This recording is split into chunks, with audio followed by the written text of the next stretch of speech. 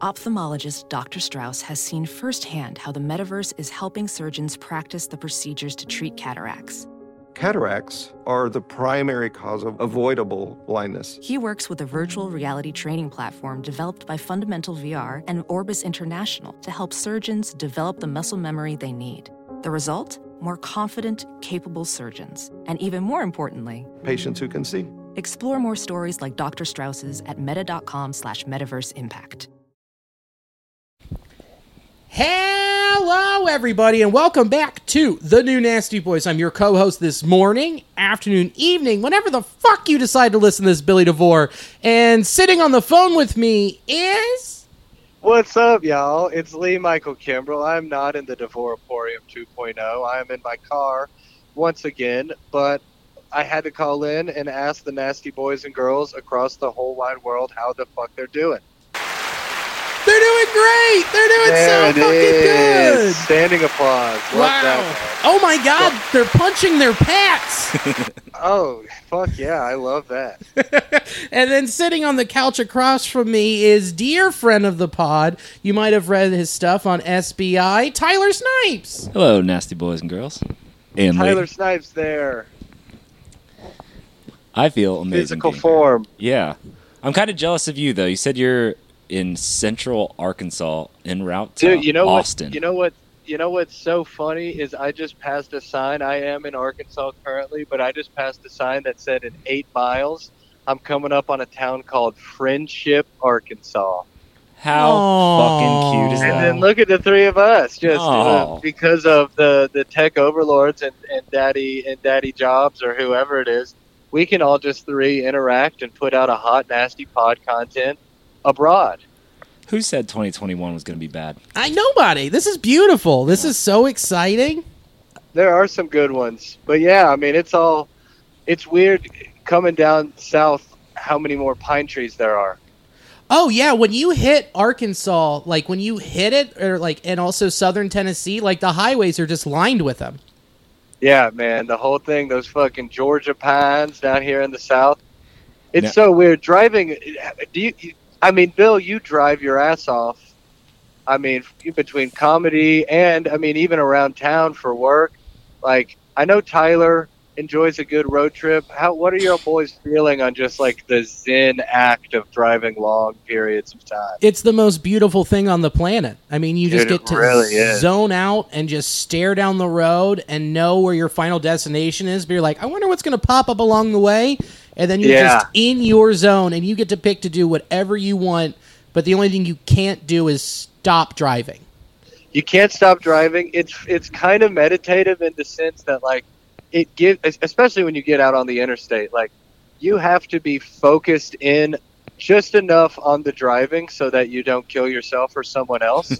Yeah. But it's not like all encompassing. So it just kind of gives your brain a light task.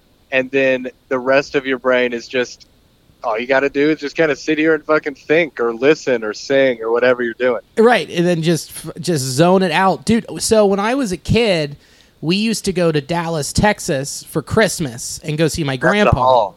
Dude, so you're doing like a similar haul, just a little bit farther and then a little bit west. Like, I remember that drive like the back of my hand. I bet, like, you know, we used to stop in Little Rock, Arkansas. Yeah, I bet. So that's the move, man. Stop in Little Rock, and then I think you might have passed it already.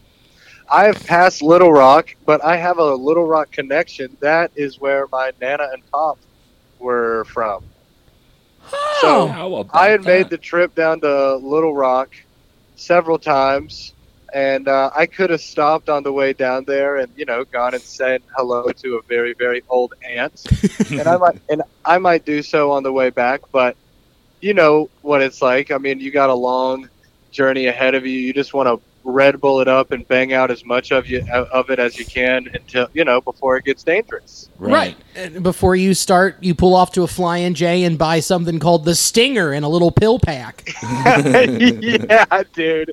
Which is like just gas station meth. Right. Is there a statue of Bill Clinton in Little Rock? There totally should be if there isn't. I think there is. There has to be. There must be. Like, you must be able to go to like his house or something like that. There's actually a statue of Bill Clinton in the Little Rock, actually dragging 2 kids and giving them to somebody to sell off. Yeah, they took down the Epstein one, like where they're high-fiving. There's actually another statue next to it with Hillary pushing somebody out a window. Well, it's actually just one statue because Hillary and Bill Clinton are clones of the same people. True. I forgot. They're the same lizard. Yeah, they're the same person. You know, it's all just scales underneath there. You boys know this. Yeah. What are the odds that Bill Clinton and Hillary Clinton are lizards? Or lizard people? Dude, 100%. I'm getting 1-to-1 odds on those, bro. You know what? I think I know a place where you can make that bet. Well, if you can find a place to do that safely, maybe even like on the internet, Bill, if you can find a bet of if the Clintons are actually lizard people, bet your life. Bet your life savings. Well, guess what? I know the exact place where I'm going. Let's fucking do it, baby. BetOnline.ag. It's that time of year again, and all eyes are on pro basketball and the start of Major League Baseball season. BetOnline.ag has all the betting action. In the NBA, the conference races are heating up as teams prepare to make their run for the playoffs. And if your first love is baseball, BetOnline has you covered. If you love hockey, golf, MMA, and championship boxing, BetOnline has it all. Every sport, every game, every matchup. BetOnline has you covered for all the odds and real-time updates and is the place for all of your sports betting needs. BetOnline is the fastest and easiest place to place and check in on all your favorite sports bets all the time. Head to the website or use your mobile device and bring home the game with BetOnline. BetOnline, your online sportsbook experts. Absolutely Billy, no respect for go soccer. ahead and hit. Yeah, dude, go ahead and hit those. Hit the applause sound drop, dude. Thank you. That was the first excellent read. Thank you. That was the first time I've done that one. These are all new. It was new, man, and they slighted T-Snipe soccer. No one's over there betting online about soccer, dude. I bet online on soccer. That's on Bet Online, as a matter of fact. Really? I take advantage of the crooked lines. Wow. Vegas doesn't understand it. Isn't that immoral in your field? Hell no. No? No. Get it while getting's good? Yeah. But has there been someone... I can't control the fucking outcome of the game. That's true. But have you dealt with... Like, has there been someone in soccer that has been taken down for betting on games? No, I openly talk about betting with all of my peers. I swear to God. That's amazing. Yeah. That's awesome. Fuck yeah. Well, why wouldn't you? If you're like the only one watching and you see the fucked up lines. Yeah, for sure. How much money do you think you've made off of it? I started with 100 whenever I opened my account, went down to 12, back up to 50, lost all 50 of it at the Super Bowl. And I haven't made another deposit. But ahead of the domestic soccer season ahead, it's a safe bet that I will be making a deposit. You were just talking about like being in a room with all your soccer buddies and and your soccer Reddit friends. You're like, yeah, we openly talk about betting. I have a place where all sports people could get into the same room and talk. That online. Damn. I really do. Guys, have you heard of Locker Room? Think about this. It's live, audio-only sports talk platform. It's free to download and use and talk to me, other fans, athletes, and insiders in real time. Perfect for watch parties, debates, post-game breakdowns, and reacting to breaking news. And you can share your own experiences on the app. I can? Yeah, you can. You can download it, dude. It's freaking crazy.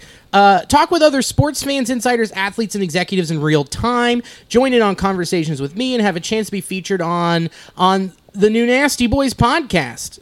Damn, son. Yeah. All you need to do is download the Locker Room app for free in the iOS App Store, create a profile, link your Twitter, and join the group. Follow me at Billy DeVore after this podcast goes live and when my room goes live. So definitely check it out. But definitely pretty freaking cool. Pretty cool new sponsor. Dude, that whole idea, the idea behind, Locker Room, and I don't know if we're supposed to say this, but it sounds very reminiscent to Clubhouse.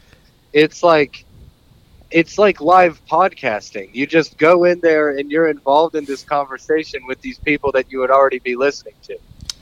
Right. Yeah, Twitter does one called Spaces, and there's been a lot of like media people joining in on it. It's been really cool. It's kind of like a podcast, but like Lee said, it's live, so there's a bit more incentive to like jump on it and maybe stop the podcast you're listening to, and it's like really informative, and there's only like 12 listeners, and it's kind of like amazing. Like it's really interactive with like people that like you would want to meet or like shoot a message to in that capacity. Like, yeah, it's not like just like a random DM. It's like, hey, like they can see that you're listening. Right. Interactive, intimate. Because I've done Treehouse. Like, I have an account. I got invited by someone, and like I got the lowdown on. I'm like, oh, this is pretty cool. But I know the big thing that was glaring when I was looking at it was there wasn't like a sports section. So it's nice to know that spaces exist, and same with Locker Room. So heck yeah, that's pretty Locker freaking Room sweet. is about to be the shit. Yeah, it is. That's where I'm going to start going. Yeah. Yeah, baby. Locker room talk. We go in there and talk about boobs and baseball. Yeah. Two of my favorite things. Yeah, man. We'll just go in there and just talk about the intricacies of fingering and also war. You know what? That is exactly what this podcast is, so it's pretty fucking perfect. That's pretty on brand, yeah, dude. Dude, you know what the best combination of boobs in baseball is? Tell me. Rosie Red. Boom. Oh, there you go. I mean, Hypersexualized. She is a baseball head. That is, yeah, man. I mean, everybody got so caught up with the new, the Space Jam 2 version of Lola Bunny when Rosie Red's still just over here in 2021 throwing titty meat out into the world. Dropping nukes. Fucking hurling gas at us, dude. Go ahead. No, I was just saying I just passed a sign that said Arkadelphia, and it's like I'm in the part of the country where they're just mashed pre-existing names together. That sounds like a DJ mashup song or something. Yeah, Arkadelphia, Texarkana. Arkadelphia, where we have Cheese Whiz on our Philly cheesesteaks, but we also do whippets off of our cheese Whiz cans. Yeah. You use all of the cheese on one sandwich so you can do the whippet at the end. Fucking incredible. That's the dream. So this is the big question that Tyler and I were talking about before we started. And I need a straight answer from you. It's very important. Lay it on me. Are you going to Whataburger? Huh. Should I? Yes. Breakfast is not as like I would get a proper burger. Oh, I'll just go and get the Whataburger, you know? I've never had it. If you're from the South, you're like, man, fuck In-N-Out and Five Guys. This is the best burger. Okay, so Whataburger is like a Southern thing. Yeah, it's like a Southern fast food burger chain. You know, like Five Guys and like Shake Shack and In-N-Out. It's just like the South's version of it. It's so goddamn good. Okay, man, count me in, dude, because I will die on the hill that Five Guys. I'll put that burger up against anybody, dude. Ooh. Interesting. It's worth the money. Five Guys, man, dude, sesame fucking bun. I throw some just mustard, ketchup, double patty, cheese, bacon, and then they fucking fry up some jalapenos for you and throw it on it. And then the fries, you get like... And then you get a fucking full Kroger bag of French fries. Yeah, it's fucking incredible. Like, the small is half the fucking bag of fucking, like, full of fries. It is... God, yeah, you might be right. Now, also, when you brought up the fried jalapenos, dude, I mean, you can get mushrooms, you can get everything. You can get almost any gourmet topping on a burger, but instead it's just like you walk in and it looks like a bathhouse that happens to make burgers with all the white tile. And then you can just grab peanuts and eat them and throw them on the ground. Any place that does that, I trust them tenfold. And you can you can get like more A1 mustard and like Frank's hot sauce. Like, their condiment selection is psychotic, and if you get high enough, you'll fuck around. You will fuck around, dude. Dude, so then like Shake Shack is good for the standards. And it's the best.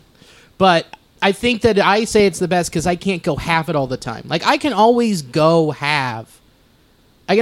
have a Five Guys. I can have it delivered to my house. Yeah. You know what I mean? I can have that mushy slop just come on in hot. But the fact that I have to travel to go to Shake Shack, like whenever I fly through Atlanta, I'm like, I have to go to Terminal 13 to go to the Shake Shack. I plan my flight around the terminal number.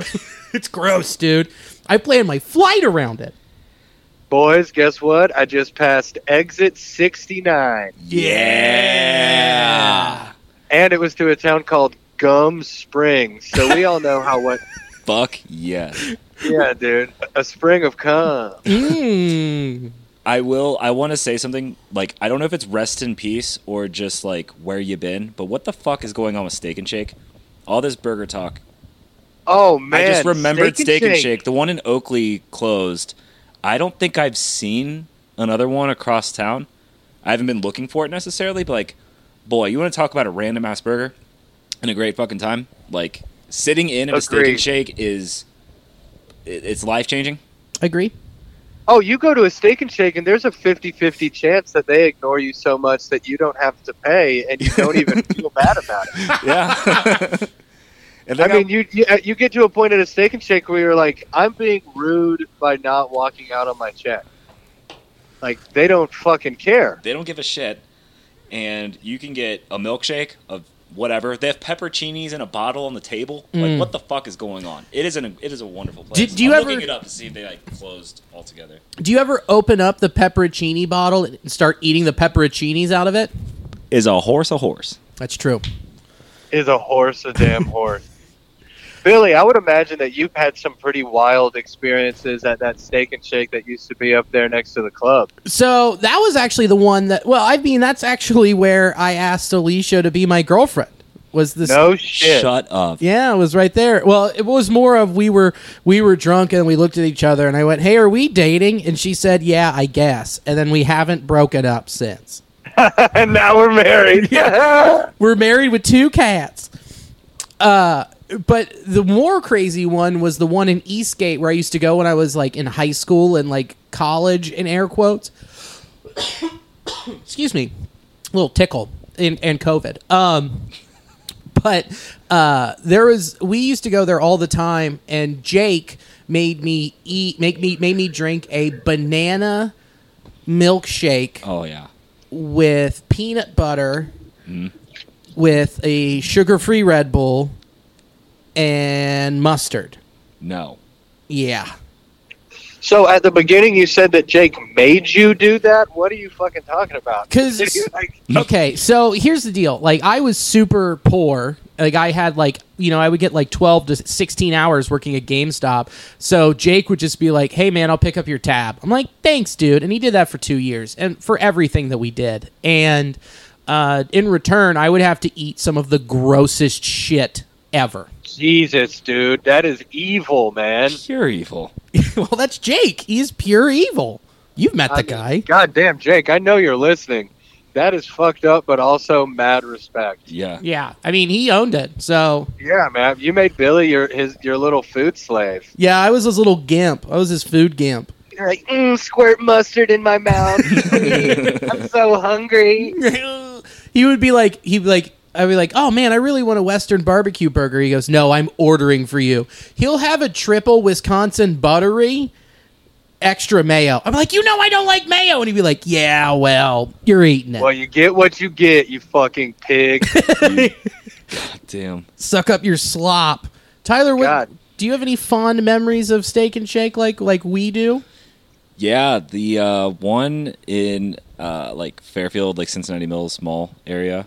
Yeah. Like, do you remember going to the mall was like the shit and like the thing to do when you were a kid? Yeah. And like your parents would just drop you off and fucking let you take out your angst and frustration at the mall unattended for hours with all of your idiot friends.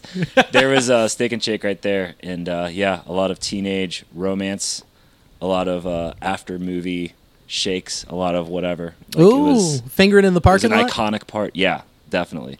Before I could drive, Tyler, too. man, So you we're just nailed sitting in it. a parking spot and just playing the bass. That's right. Yeah. Playing the Dude, one you- string. You've got You one like nailed that, it, Lee? man. No, I'm just saying, like, you nailed it with Steak and Shake and the equivalency to teenage love. Yeah. There's so much teenage love, and then there's so much, like, middle-aged hatred. Yeah, like I saw fights there. I was like young Oh, man, like mass fights at concerning Steak and fights Shake. with adults because like they're there being like, you know, eating like drunk food or like whatever, like after like the bar, and we're just waiting for our parents to come pick us up, and like people start swinging. Oh, like, yeah. every time. It's great. Now, did you know about the secret menu item at Steak and Shake? I don't dare to ever ask for a secret menu item. I feel like that's such a boner move. Well, you can go to Camp Washington Me neither, Chili. Tyler. You can go to Camp Thank Washington Chili and ask for the Billy Special. It's a secret menu item. There's a T-shirt about it. That's fine. So, Steak and Shake, their secret menu item is a 7 and 7. Do you guys know what a 7 and 7 is? Fucking Seagram 7 and 7 Up. Yeah, and it's in a milkshake. You're going to throw up after drinking it. Yeah, it sounds good. It is not 1, not 2, not 3, but 7 burger patties with 7 slices of cheese. I'm out. God damn, dude. You buy that and it's like you're meal prepping for the week. Yeah. Oh. You got a goddamn patty for every day of the week. Or 2 on Saturday, then you rest on Sunday. Yeah, it is. Man, that's crazy. So I've never taken on like one of those gimmick sandwiches. No, I don't dare. Now, are you guys going to ask if I've had one? I was going to ask Yes, how far you yeah. got. Like, I thought it was assumed. I have not. I'm not that gross. There you go. But you could. I mean, anything is possible. have you seen one? I haven't. I've only seen I'm having pictures. a hard time. Okay, I'm going to look up the pictures. That I can't picture it for some reason. Oh, it's as gross as it looks. And Bill, what is your greatest like food accomplishment? Like, have you like eaten the most breadsticks at like a Fazoli's in Ross or some random shit? yeah, man, because normally when I go to Ross, I have to go to Fazoli's. You know, but like I figure you got your name's etched on a plaque somewhere in the greater Cincinnati area. Well, I had a joke about it. I haven't done it in a really long time, but I held the record at the Steak and Shake, or not Steak and Shake, I'm sorry, the IHOP on Beachmont. Oh, that's right. I remember that bit. Yeah, I had 16 pancakes. Good boy. Thank Fuck. you. Yeah, first time I ate 17 pancakes, but I threw up in the parking lot, so it doesn't count. Damn. I think it fucking counts. No, doesn't count. You got to keep it down at least until you leave the parking lot. Is it only because That's you so were weird. seen? Because like you did it. It doesn't. If a runner finishes a marathon and then breaks his leg after crossing the finish line, did he not finish the marathon? That's true. 81. Okay, yeah, that is fair. I Yeah. will give you that. That's But- so weird that in IHOP's contract for their pancake eating, they're like, pancakes must be consumed and turned into poop for the result to be official. Now, look, Steak and Shake did not deem that rule. I did. That is me. That is all pride. That is all everything. That's love of the game right there, man. For sure. I'm not juicing up. You know what I mean? I'm not putting pine tar on the barrel of my bat. You know what I mean? I'm playing clean. I get it, man. So, and the bit is I went back the next night and I got more stoned and I had 16 pancakes and I counted it. And then I was like, hey, I asked my server, like, hey, is this a record? And she went, I don't know. Let me go get the chef. And then he came out, and I don't know what his name is. Chef. And I was like, I don't know what his name is. I think it was Meth. And I was like, hey, man, I just ate 16 pancakes. Is that a record? He said, I don't care. So it's a record. Yeah. He said, man, I'm an IHOP chef. Shut the fuck up. I'm the sous chef at the Beachmont IHOP. Damn, Fuck. Bill. And I'm proud of you, man. Thanks. And then here's the other food accomplishment. On the Montgomery Steak and Shake, they had this thing where they did all you can eat pancakes, and I was there so much that I knew everybody's name. And I got the all you can eat pancakes, and I just kept getting plate after plate, and I noticed the pancakes kept getting smaller and smaller, and then the cook came out from behind the line and came to the table, and I was like, hey man, can I get more pancakes? He went, no, Billy, you can't. I was like, why? No. He said, I was like, why? He said, you can't because you ate all of the batter. Yeah, you finished us off, man. What time was it? It was like 12:31. In the morning? Yeah. Okay, that's probably fine. I was about to say, if you're talking like, if you ate enough pancakes that was supposed to like get them through a goddamn Saturday breakfast push. Yeah. Then that would have been that would have been like you deserve a plaque. Like I would have bought the trophy or something. Well, the only plaque I have is in my heart. So yeah. In those arteries, baby. I'm gonna die. Arterial plaque. Love it. Can't live without it. Do you guys remember Fuck, man. CC's Pizza? Oh yeah. Fuck yeah, dude. I used to wreak havoc at a CC's. My cousin did the worst thing in the entire world. So he would get seriously like 20 pieces of pizza and then just take one bite out of it and then put it on his like finished table. Like it was the funniest thing to watch like the workers deal with, but like the most fuck shit that has ever fucking been. And that is an incredibly devious move. Yeah. So, but did they ever stop him? They're like, "Hey, man, you got to eat like more than one bite." No. I never saw him. Like he is a cousin who lives in Florida who came up to like Fairfield, and like I only went twice. Oh, but he did it both times. So Florida. Yeah. Oh God. Yeah. He was a frat star at like the University of Florida. Whatever you're picturing, that's exactly it. Like sunburn. Oh, man. Yeah. That fucking rules, man. Yeah. The biggest eating feat that I ever saw was my brother was a high school wrestler. Oh boy. So they would all like cut mass weight and then go and do these wrestling meets, and then afterwards they could just eat whatever they want. And I saw a kid on my brother's wrestling team eat 100 wings from Hooters. Boy, and Hooters are quality fucking like. That we're not talking like chicken nuggets there. That's not like B-dubs like bullshit. Like, No, Hooters dude, is the real fucking deal. Things, yeah, dude, those things are fucking clucking. Yeah, those wings are clucking still, man. Were they sauced? Food. Like you guys are no, they weren't sauced. They were just regular. I was gonna say just the amount of hot wrecked. sauce on that would be terrifying. Like, I mean, imagine the butthole. yeah. Imagine. Fuck. God. Damn, you guys are making me hungry. Tyler, what was your feat? Do you have like a restaurant feat or a food feat? Or feat food? I've definitely like Hooters used like the one in Newport at least used to do like if you eat like 15 wings, it was like $10.99. Like you had to like hit that to qualify right for like all you can eat for $10.99 or something like that. And I hit that 15, and that was a struggle. Like that's the only thing that comes to mind. I'm sure just being a gross, hungover, or drunk, whatever, I've probably done some damage. Like White Castle would be something that like I've probably done something disgusting unconsciously, and like I don't know, but I might have eaten fucking 13 burgers one time. Like right, for sure, taking down half a crave case. Wait a minute, we did that, but that was 4 of us. We got a crave case. It was Danny, Billy, myself, and Pat.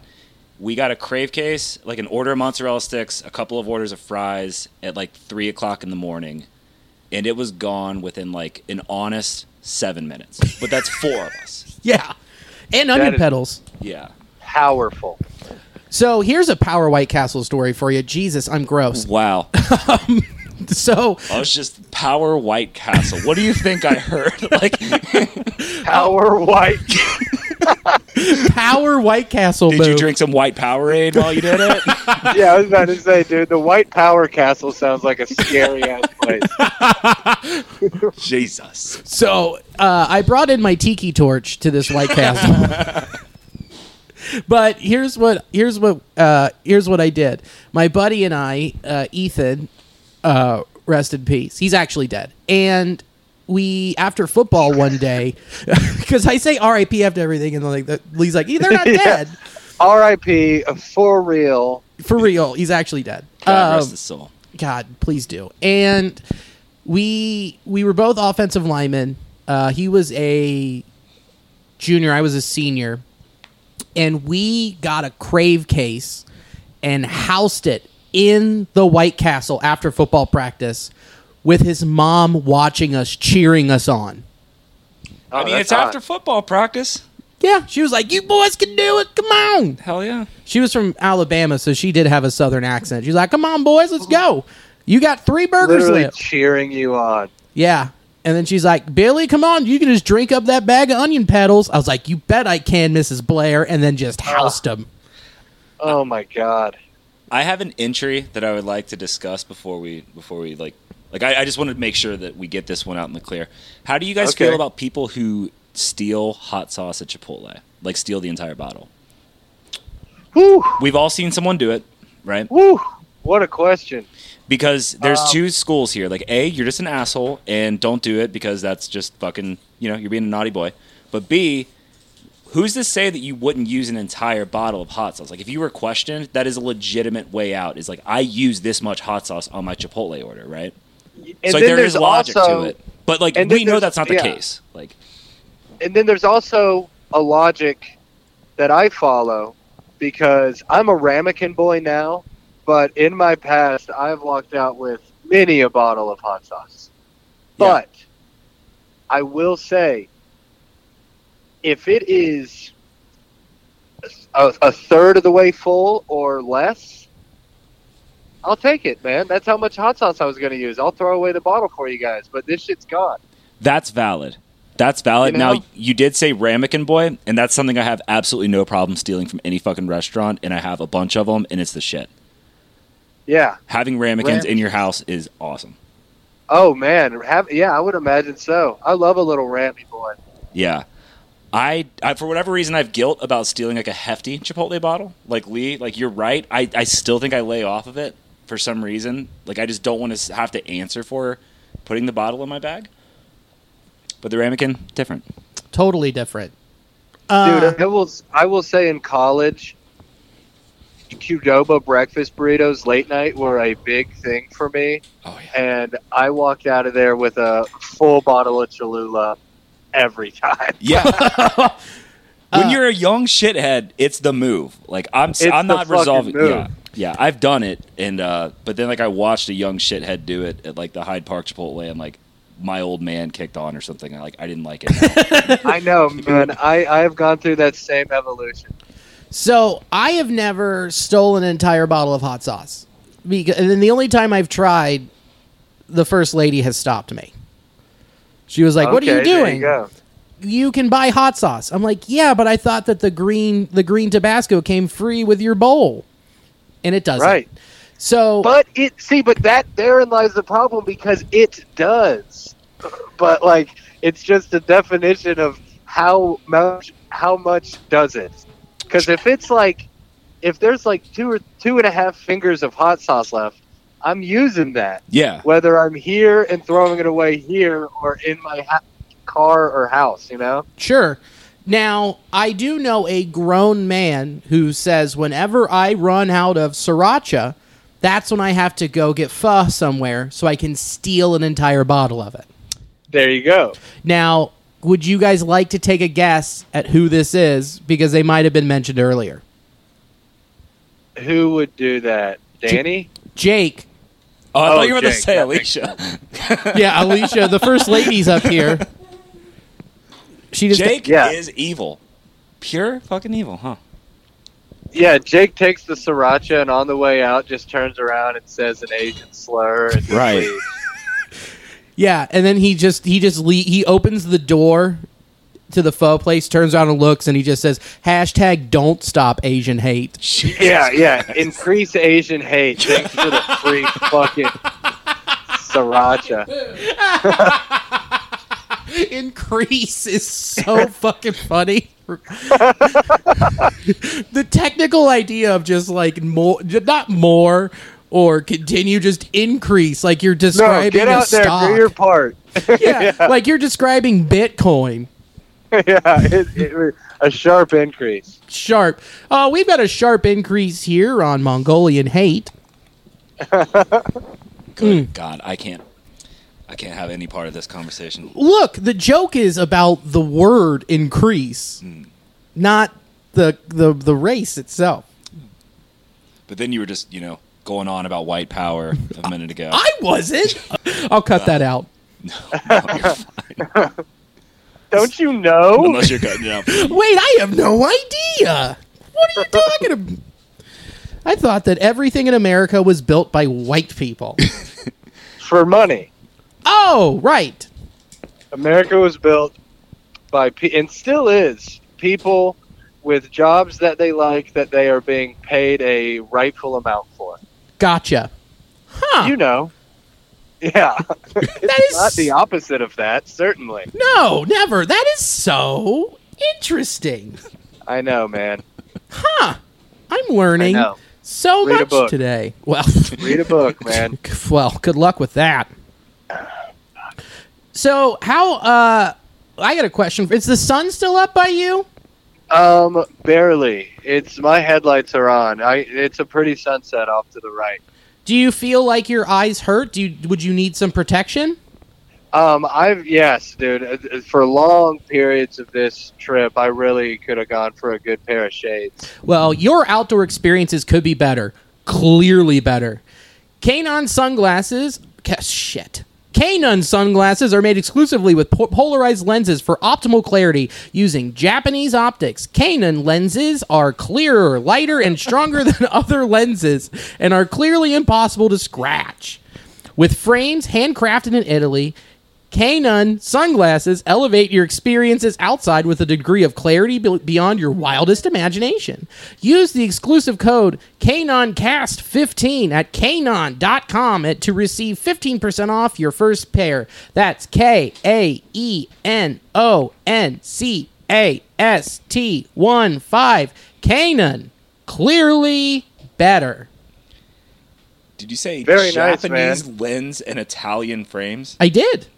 The most, that's a collab, I guess. That is a deep collab. Now, Tyler, I got a question for you. Yes, sir. If Japan played Italy in soccer, who would you put your money on? I would bet on Italy. Yeah? Yeah. Do you think that there is possibly a place where you could go bet on that game online somewhere? I've thought about it. I don't know where to go. I know exactly where you go. You go to Bet Online. It's that time of year again, and all eyes are on pro basketball and the start of Major League Baseball season. BetOnline.ag has all the betting action. In the NBA, the conference races are heating up as teams prepare to make their run for the playoffs. And if baseball is your first love, BetOnline has you covered. If you love hockey, golf, MMA, soccer, and championship boxing, BetOnline has it all. Every sport, every game, every matchup. BetOnline has you covered for all the odds and real-time updates and is the place for all your sports betting needs. BetOnline is the fastest and easiest place fastest and easiest way to place and check in on all your favorite sports bets all the time. Head to the website or use your mobile device and bring home the game with BetOnline. BetOnline, your online sportsbook experts. We did it from 600 miles away. Very, very nice, man. That's impressive. We did it. Now we're done with all of our reads. Dude, I tell you what, if you were listening to this podcast and listened to the optimism and joy in our voices as we talked about the potential for this season and used betonline.ag and threw all your money at the Reds, you would be a very rich man right now. You would be unbelievably rich, right, Tyler? Yeah. I did not look at the fucking odds, but I'm guessing like that card series, somebody made a tidy penny. I sure hope so. I didn't place any money on it because I'm an honest person and don't bet on the sport I'm covering. You know what I mean? Okay.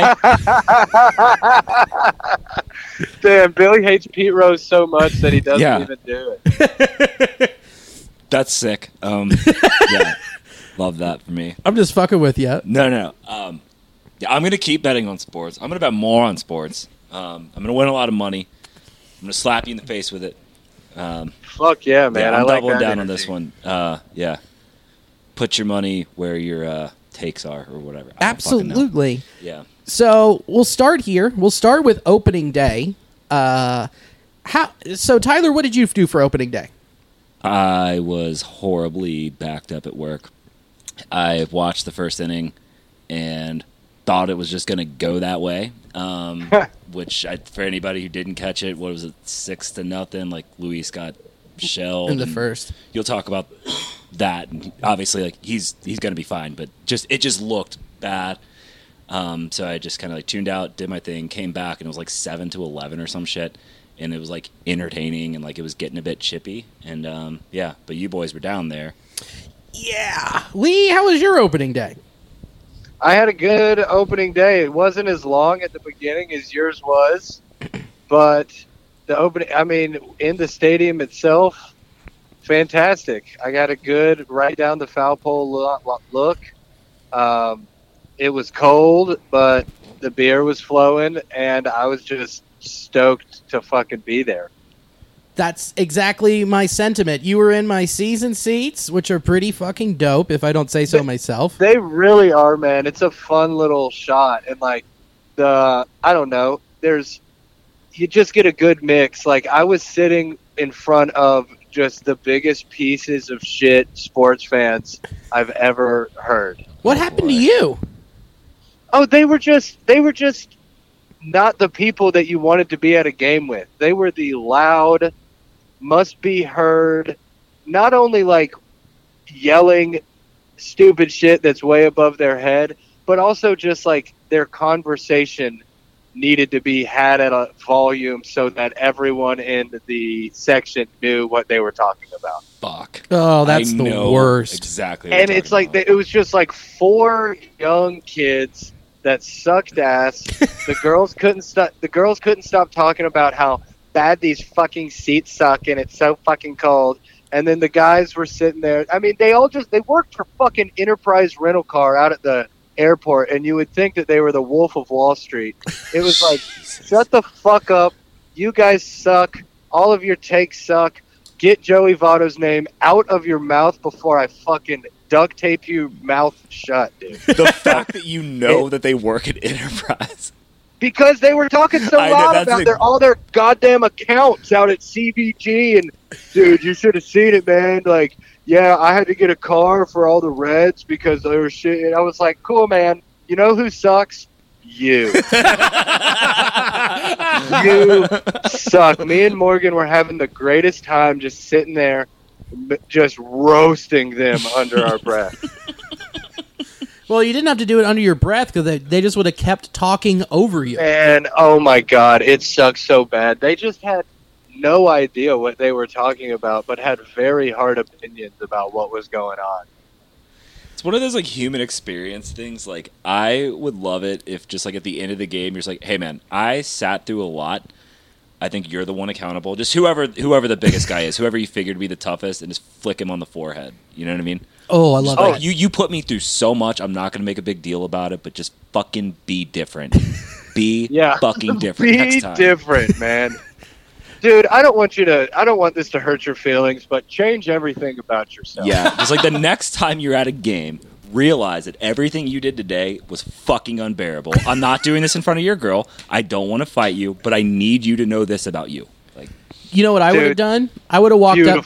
I would have walked up to him and I would have said, "Hey, Avis is better." Yeah, right. I'm more of a budget guy, you cuck. No, Tyler, that is so correct. Just like that is the daydream of all burns is when you just keep it so calm and you're like, honestly, man, we are all just the amalgamation of whatever experiences and people have come into our lives. So I'm not mad at you, but you need to know that your behavior for the last 2.5 hours is objectively wrong and bad. And and I just need to let you know that out of love. And then just fucking grab him by the dick and yank and walk away. Honk. Yeah, lawnmower that hog. Yeah, but the kind of fans that they stayed 4 innings and then left. So then it was excellent. Oh, that's perfect. God. That's a waste of the ticket, though. Like, on a day like that, I'm sure that ticket was precious. I mean, like, an opening day ticket in the pandemic years is as good as gold, right? Like, to stay to bitch the entire time and then stay 4 innings. Yeah, it's a huge bummer. And Tyler, you said the words human, like, experiment or human experience. Yeah. I mean, Bill, have you noticed, because you've gone to 75% of the home games, or no, what, 60%? I went to 4 of them, yeah.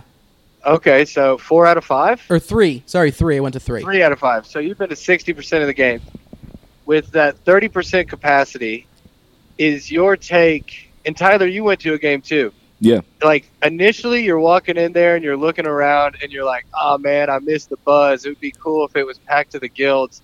And then you've got all the room in the world and the lines for the concessions aren't bad and the lines for the bathroom aren't bad. And like, then you kind of go back and you sit down and you're like, you know what? This is kind of fucking sick. Yeah. Like, Bill, what's your takeaway from that? Bill and I were talking about it just kind of like ad hoc yesterday. Like, that was the first game I went to since 2019, but that's no different than everybody else. But Sure. It's like that weekday game atmosphere is what I always loved. Yeah. Like a Saturday bobblehead game or like a Funko Pop or like whatever, you know what I mean, is like gonna sell it out like on the down years that we've had or whatever. Like, that's the fucking shit. Like that Monday game, and I was telling Billy and some of the people that we were there with, is just like, this feels normal. Like, it felt like a normal crowd for a Monday. I forgot about the pandemic, to be truthful with you. More. Like, it just felt like one of the things that we can have back. Now, opening day, obviously different. When we talk about like meaningful baseball games at the end of the season and like a sold out like Tuesday game, if we can get there again, oh boy. But like, Lee, what you were saying with the spaced out thing, like I avoid opening day in recent years. I broke a streak of 7 straight years, I think it was, just because like in my old age I'm getting crotchety. I don't like a sold out anything at all anymore. And yeah, man, like the vibe is strong. Like the vibe is fucking strong. The vibe is strong. Because you brought up a good point, Tyler, that when we were there Monday, you were like, you said, man, this feels like 2012 again. Yeah. Because the buzz and the electricity in the stadium. Now, I will say, everyone was into it. That's kind of what I was getting at. Like, they're good. They're good. Everyone was into it. Opening day, little different. We were kind of deflated, not by just Luis and what happened, but also the simple fact it was so cold and bitter, and then losing on top of it, there was no energy in the stadium. But, excuse me, sorry, COVID. And what I will say is the rest of the games I went to, it just felt the whole stadium was buzzing. The city was vibrating. Like, when the Reds are good like this, there's nothing like it in this city, period. Yeah. End of story. Even when the Bengals were good in those playoff run years with Blandy Dalton and AJ, I don't have any more ankles green. Like, what a shot to take at him right now. Jesus. But you didn't feel that, because you could just pop in, like you have an 6 to 9 game homestay where you could just go. Yeah. So it's definitely different. My opening day, I did have an experience with bad fans. We were down in the first level, a little bit behind home, like a couple sections behind the Diamond Club, and there were people leaning up against that fence between the scout seats and us, and they were just awful Cardinals fans, just booing the Reds whenever they went up. Like, this lady was like, "Oh, Joey Votto's a hack," and just screaming and just being just shitting on every Reds player who came up and yelling like, "Oh, you're no good," and then like. And then she at one point screamed, I think she was like, "Flaherty, just hit him. Just hit him in the face." And I was like, this is enough. I grabbed an usher that was walking by and said, "Hey, they need to go to their seats. They've just been leaning here. That lady has her mask off. So if you could please take care of that, that would be great." And he went, "Hey, you, go to your seats." And they just scurried like stray dogs in the alley. Love that. But it was great. What else? Here's the coolest thing that happened on opening day. I had my first Sky Rosa, but then afterwards at Liberty's, I traded the jersey I was wearing with the hoodie underneath it for a sick Apex-like starter jacket. I'm looking at it. It is sick. Yeah. What a move. What a baller move. It's clearly from like late 80s, early 90s. And like, I was just like, "Hey man, I like your jacket. That's my size. Do you like my jersey?" He was like, "Yeah." I was like, "Let's trade." No hesitation. None. And he was like, "Yeah, of course." And it was a fair deal. Looking up the price on that to find it on eBay, what I spent on that Larkin Michelin Ness jersey is the same as that jacket goes. Yeah, and you could just save up Boom, and get another and one of those. that's a deal. Yeah. And in the state that you were in Thursday night, you could have been absolutely fleeced. Right. You could have gotten home and been like, sick Rydell hoodie. Yeah. But thank God Bass was there. He was like, wait, hold on, and then like did a couple like look at a couple takes, and he went, you know what, that's fair. No, this is a fair deal. And he just like he brokered it. Yeah, he put his stamp of approval on it. So my opening day was great, but it wasn't great for the Redlegs. Were you gonna say? Go for it. I was just gonna ask you boys, at your worst, let's say you two drunk as fuck together, just really feeling yourselves at the Cardinal Stadium, or like maybe a Cubs game, because I think their fans might be worse than Cardinals fans here at least.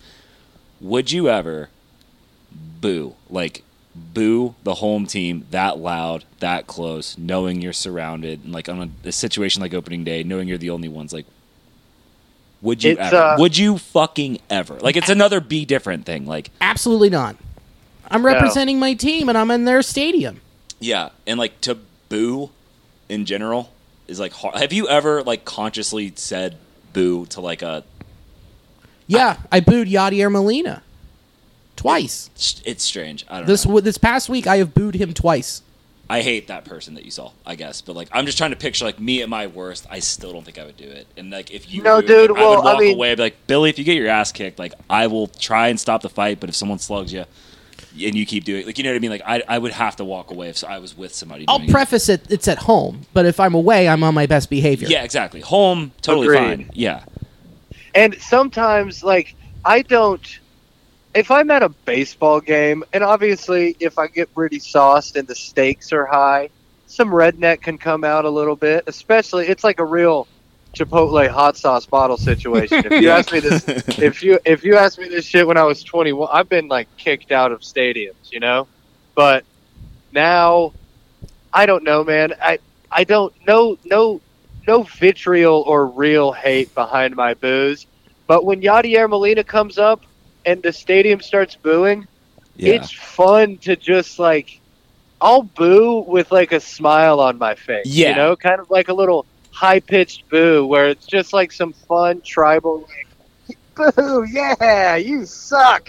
Just like, it's funny. I'm being crotchety again because, like, you know what's really fun? Like at a Cyclones game, booing the refs.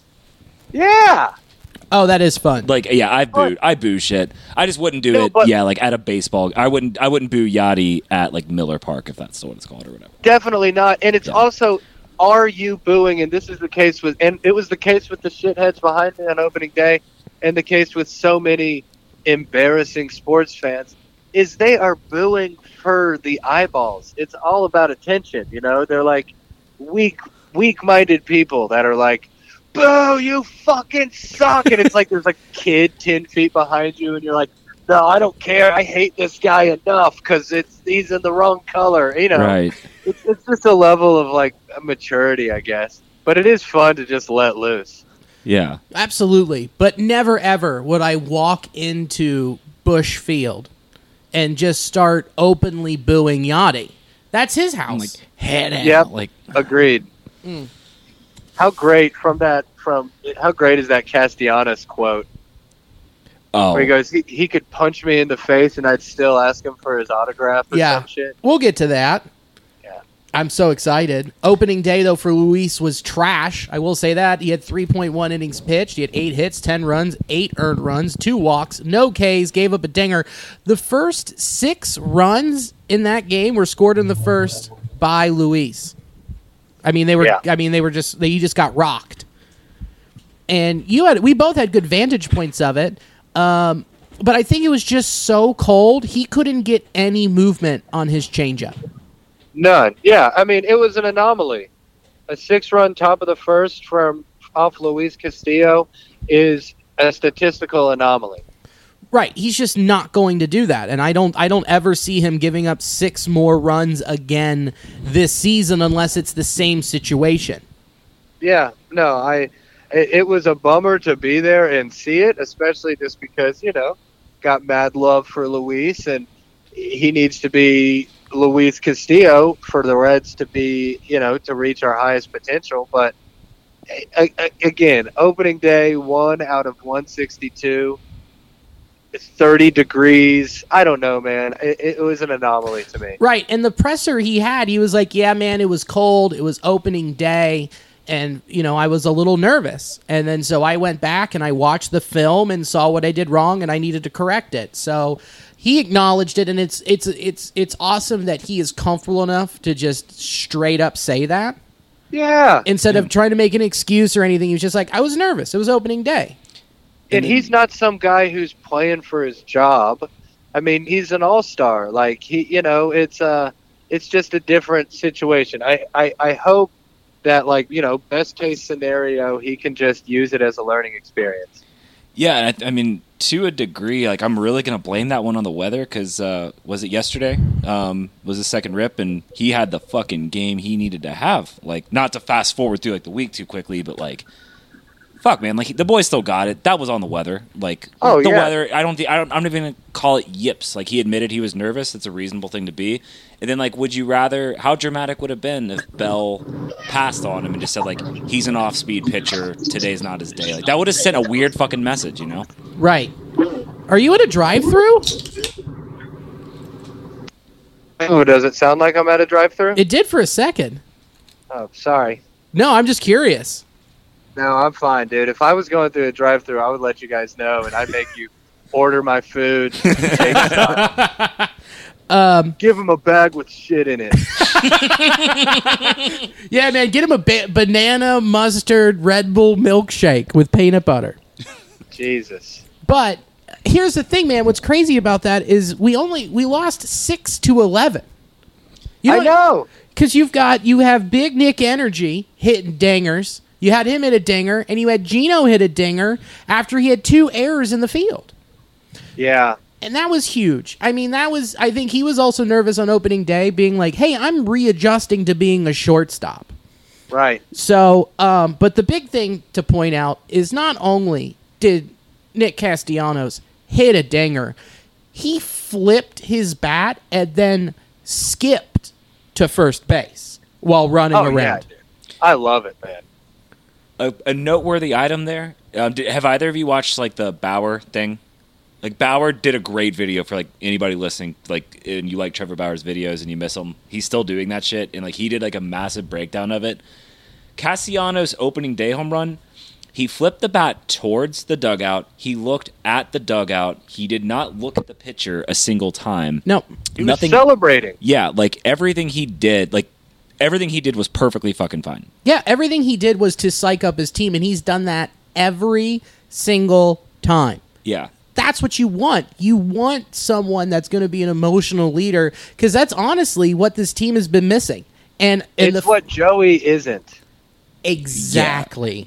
But he didn't break any unwritten rules is the crazy thing, Right. For the retaliation and stuff. It's so dramatic. Yeah, exactly. It's freaking ridiculous. Now, another highlight from that game, which is very important to think about, is the bullpen came out and pitched 7 2/3 innings, gave up 1 earned run, 2 hits, 1 walk, 6 Ks, and only 1 dinger. That is fucking exclamation point exciting. That was Cam Bedrosian, that was Sean Doolittle, Sal Romano, 7 1/3 on opening day. You need 7 innings from your bullpen on opening day. And they went out there and fucking delivered, man. A bunch of these new names, yeah. It's super fucking exciting, man. When we keep going through this, I'll bring up a couple more, but when I bring up some numbers, you're like, holy shit. It's kind of crazy to think how well they've been and how little the big pieces have come out during this stretch. Yeah.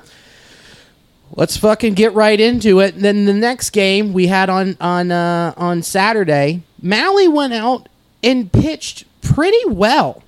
Yeah, he did. He had 5 innings pitched, 4 hits, 3 runs. 2 of them were earned. 2 of the runs were earned. 2 walks, 9 Ks.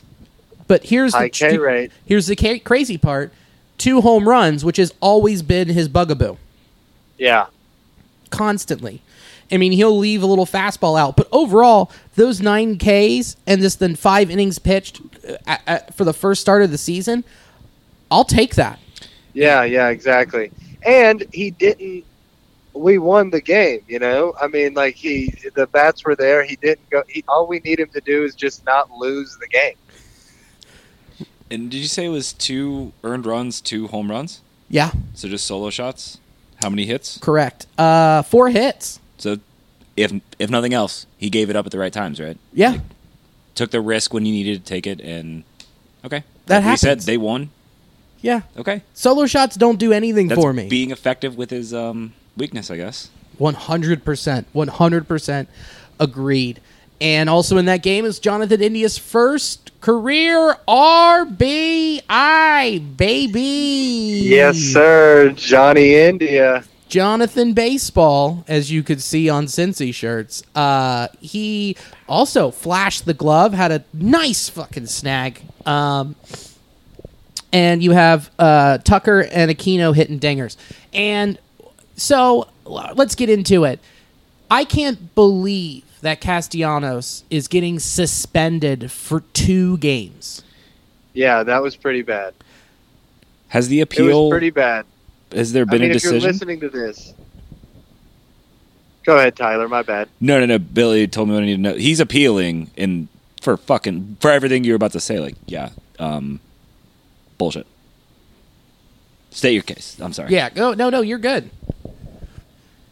Leroy, hop on in there. What are you thinking? Oh, yeah. Well, I mean, it's like if you're listening to the pod, then you know the whole breakdown, and you're privy to the whole thing. But it really just shows like the full lack of attention.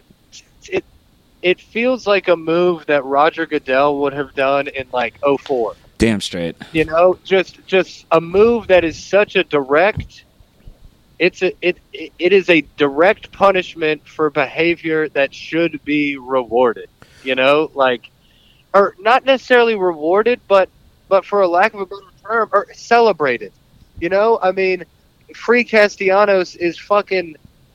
It was #1 trending on baseball Twitter for a minute, and like, it's a game that desperately needs attention and excitement. And you have a guy who, you know, he didn't punch anyone in the face or act like too big of a dumbass. He was excited in the moment, dude. Like, that's what this is. That's what people want to see. Yeah, dude. Any type of excitement, any type of buzz around the sport helps so much to bring in a younger audience, and yet you're neutering it. So, how interesting is it? Especially after the year after losing Bauer, who is like at the forefront of this kind of conversation, you know? I mean, this is something that he talks about all the time. But like, I mean, that bio change to our Twitter, just leaning full into it, you know? Oh, yeah, and all the minor league affiliates leaning into it. I mean, that's the kind of shit that we talk about on this podcast all the time, just like juju and fucking attitude and, you know, vibe. It changes the whole energy around the whole fucking team and the city. And Cincinnati is it's a city that's kind of like, it's really into that. There's some dickheads in this town who want to be fucking bullish, you know? Like, let's be that. Let's fucking do that. And you know what's going to fuck that up? What's going to fuck up the momentum? I'm going to fuck up the juju? A 2-game suspension. If it doesn't get overturned, he's appealing. The evidence is clearly there.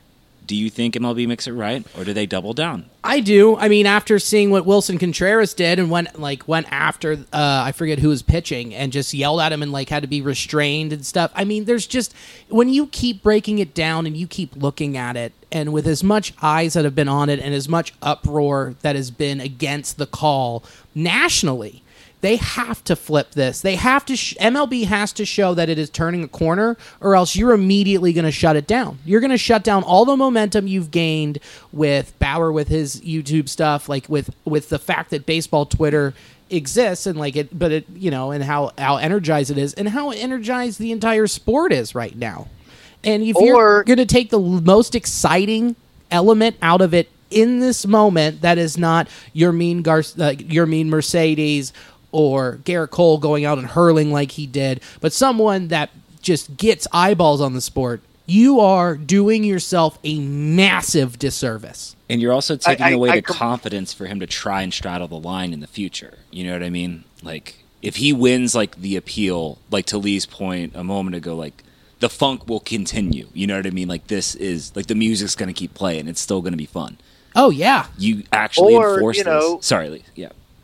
So much of the story is the controversy. So I do agree there will be some momentum lost. But if they do uphold Castellanos' suspension, then you're just stoking the flames so much more. It's not like if they uphold the suspension, then Castellanos, guys like Bauer, guys like fucking Harper and these jaw jappers and these, Tim Anderson, they're not, it's going to make them want to do it more. Like, it's going to make them double down and really push their fucking hand. And it's like, what the fuck are you going to do? What are you going to do? What's your fucking move here? Right. I mean, and not even like those guys. I think kind of the opposite, that they're just going to chill out and be like, man, this sucks. Like, I can't be myself. I can't be a personality in this game. This is ridiculous. And no, but if you are that level of a talent and you just do it anyway. These guys are fucking alpha men. You know what I'm saying? Like, they're going to continue to do it. So I agree. It should be overturned. But if it's not, then you get in the clubhouse with Castellanos especially. You get the fucking us against the world. You get the fuck them mentality, And that I'm just looking at the other side of the coin. Yeah. I agree with what you boys are saying, but like, if they do suspend him for 2 more games, then it's like replace him with Aquino, and Aquino go out there and hit a bomb and break your bat over your fucking leg. Right. Yeah. Like, double down. Be some heel motherfuckers. I would be really interested to see, like, if Bell, like, has the cojones.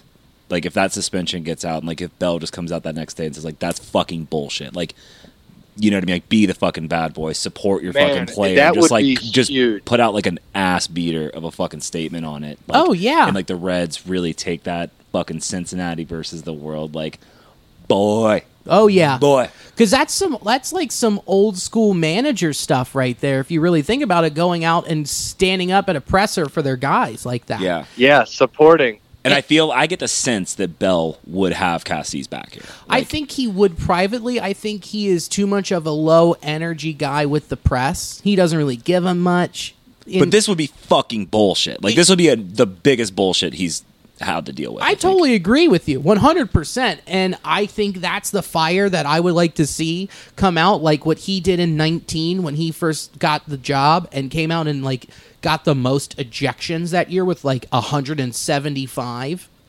Right. So, yeah, I mean, I want him to do that just so we can finally see that fiery personality in front of a microphone. And dude, imagine what that does to the team. God. Imagine this team is so on fire in every sense of the word. They uphold that suspension, and Bell comes out and just very, like the serial killer he is, just very calmly and stoically just dogs them and says it's horseshit. Then you got every dog in the fucking doghouse sitting there just slobbering, thinking, this is us, boys. This is us against them. This is us against everybody. That is a real valuable thing that can happen to a team. Yeah, and that is just as important as everything else that we can talk about, is having that raw dogs in the fight mentality. Have each other's back hard. Right. Yeah. Because think about last year, too. Everyone on paper last year was like, oh, man, the Reds are going to be so good. They're going to be so good. They're going to win a division. Even in a 60-game sprint, they're going to win the division. So, like, I think there was some certain expectation, and that kind of hindered them maybe mentally. Like, man, we're not winning right away. Maybe, like, what are we doing? And, like, they went and they've gotten that funk. But this year, no one's betting on them. Especially not on betonline.ag. But no one is betting on them to really be like, well, the division's up for grabs, but I guess St. Louis maybe? Like, who knows? So that could also be a big factor in pushing everything. And going back to the point of not just David Bell going out and saying something, because you know every single person that can grab a microphone will say something, especially Amir Garrett. He's not in a position to be talking right now, though. Like, he's got to back his own shit up before he gets loud, I think. Also true. But, I mean, I would love to see Joseph Daniel be as eccentric as he is and be unbelievably angry, but also eloquent with saying why MLB's wrong, giving us... Very articulate, yeah. Giving us that. Be the spiritual leader that I think he is or something. Right. Yeah. And you know who I would love to see come up and say something too is Moose. Because everybody says Mike Moustakas is the leader of the clubhouse, but you get some sound bites from him, you get some good quotes, but you don't get like the power stuff that you hear from everybody else, like, oh yeah, Moose is the leader. No, this is our guy.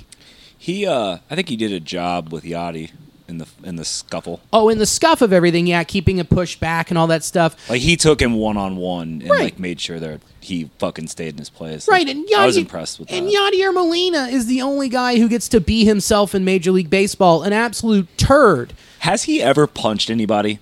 That's one of my favorite thing about like fucking baseball fights is like it's so rare, and like the guys who do actually throw a punch, it's less than once a season, right? Oh, yeah. I don't think like for all the shit Yachty's been in the middle of, I don't think he's ever fucking thrown one. The only ones I can really think about are 19 with Amir, trying to just punch the entire Pirates. That was Pirates. Yachty though, never, right? Not Yachty. And then Yeah. before that, the only one I can think of like throwing a full-blown punch is Like Rougned Odor. Rugen Odor. Oh, who did he slug? He slugged Joey Bats. Yeah, And he fucking cleaned his clock. It was beautiful.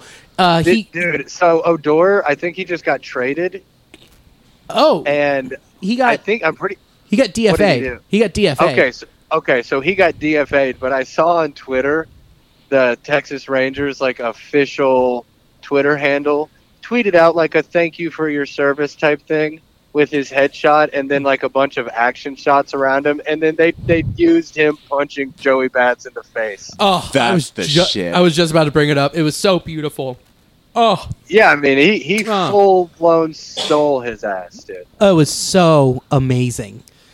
It was a beautiful thing. It was so beautiful, but you don't get to see it, and like the fact that even Yadier Molina got away with grabbing Nick and pulling while he him. was walking away. Right, after he didn't do anything terrible, after a professional athlete sat on him while trying to go home. Yeah. And yet Yachty gets to just be a complete piece of shit with a music note tattooed on his neck, touching people and pushing back the ump. Yeah, that tattoo's got to go. So I'm over that guy. I'm over that POS. I cannot wait for him to retire at the end of this season and then go into his music studio and release the worst Latin music of all time. I think we'll miss him when he goes. I won't miss him at all. Really? Meh. I could use one less person to hate and get me this angry in my life. They get like a starter. He's a mainstay. Like he's going to be the catcher of their future. And he's just some boring guy with absolutely no flavor. I feel like we'll miss Yachty. I would love that. Oh. I'm all into it.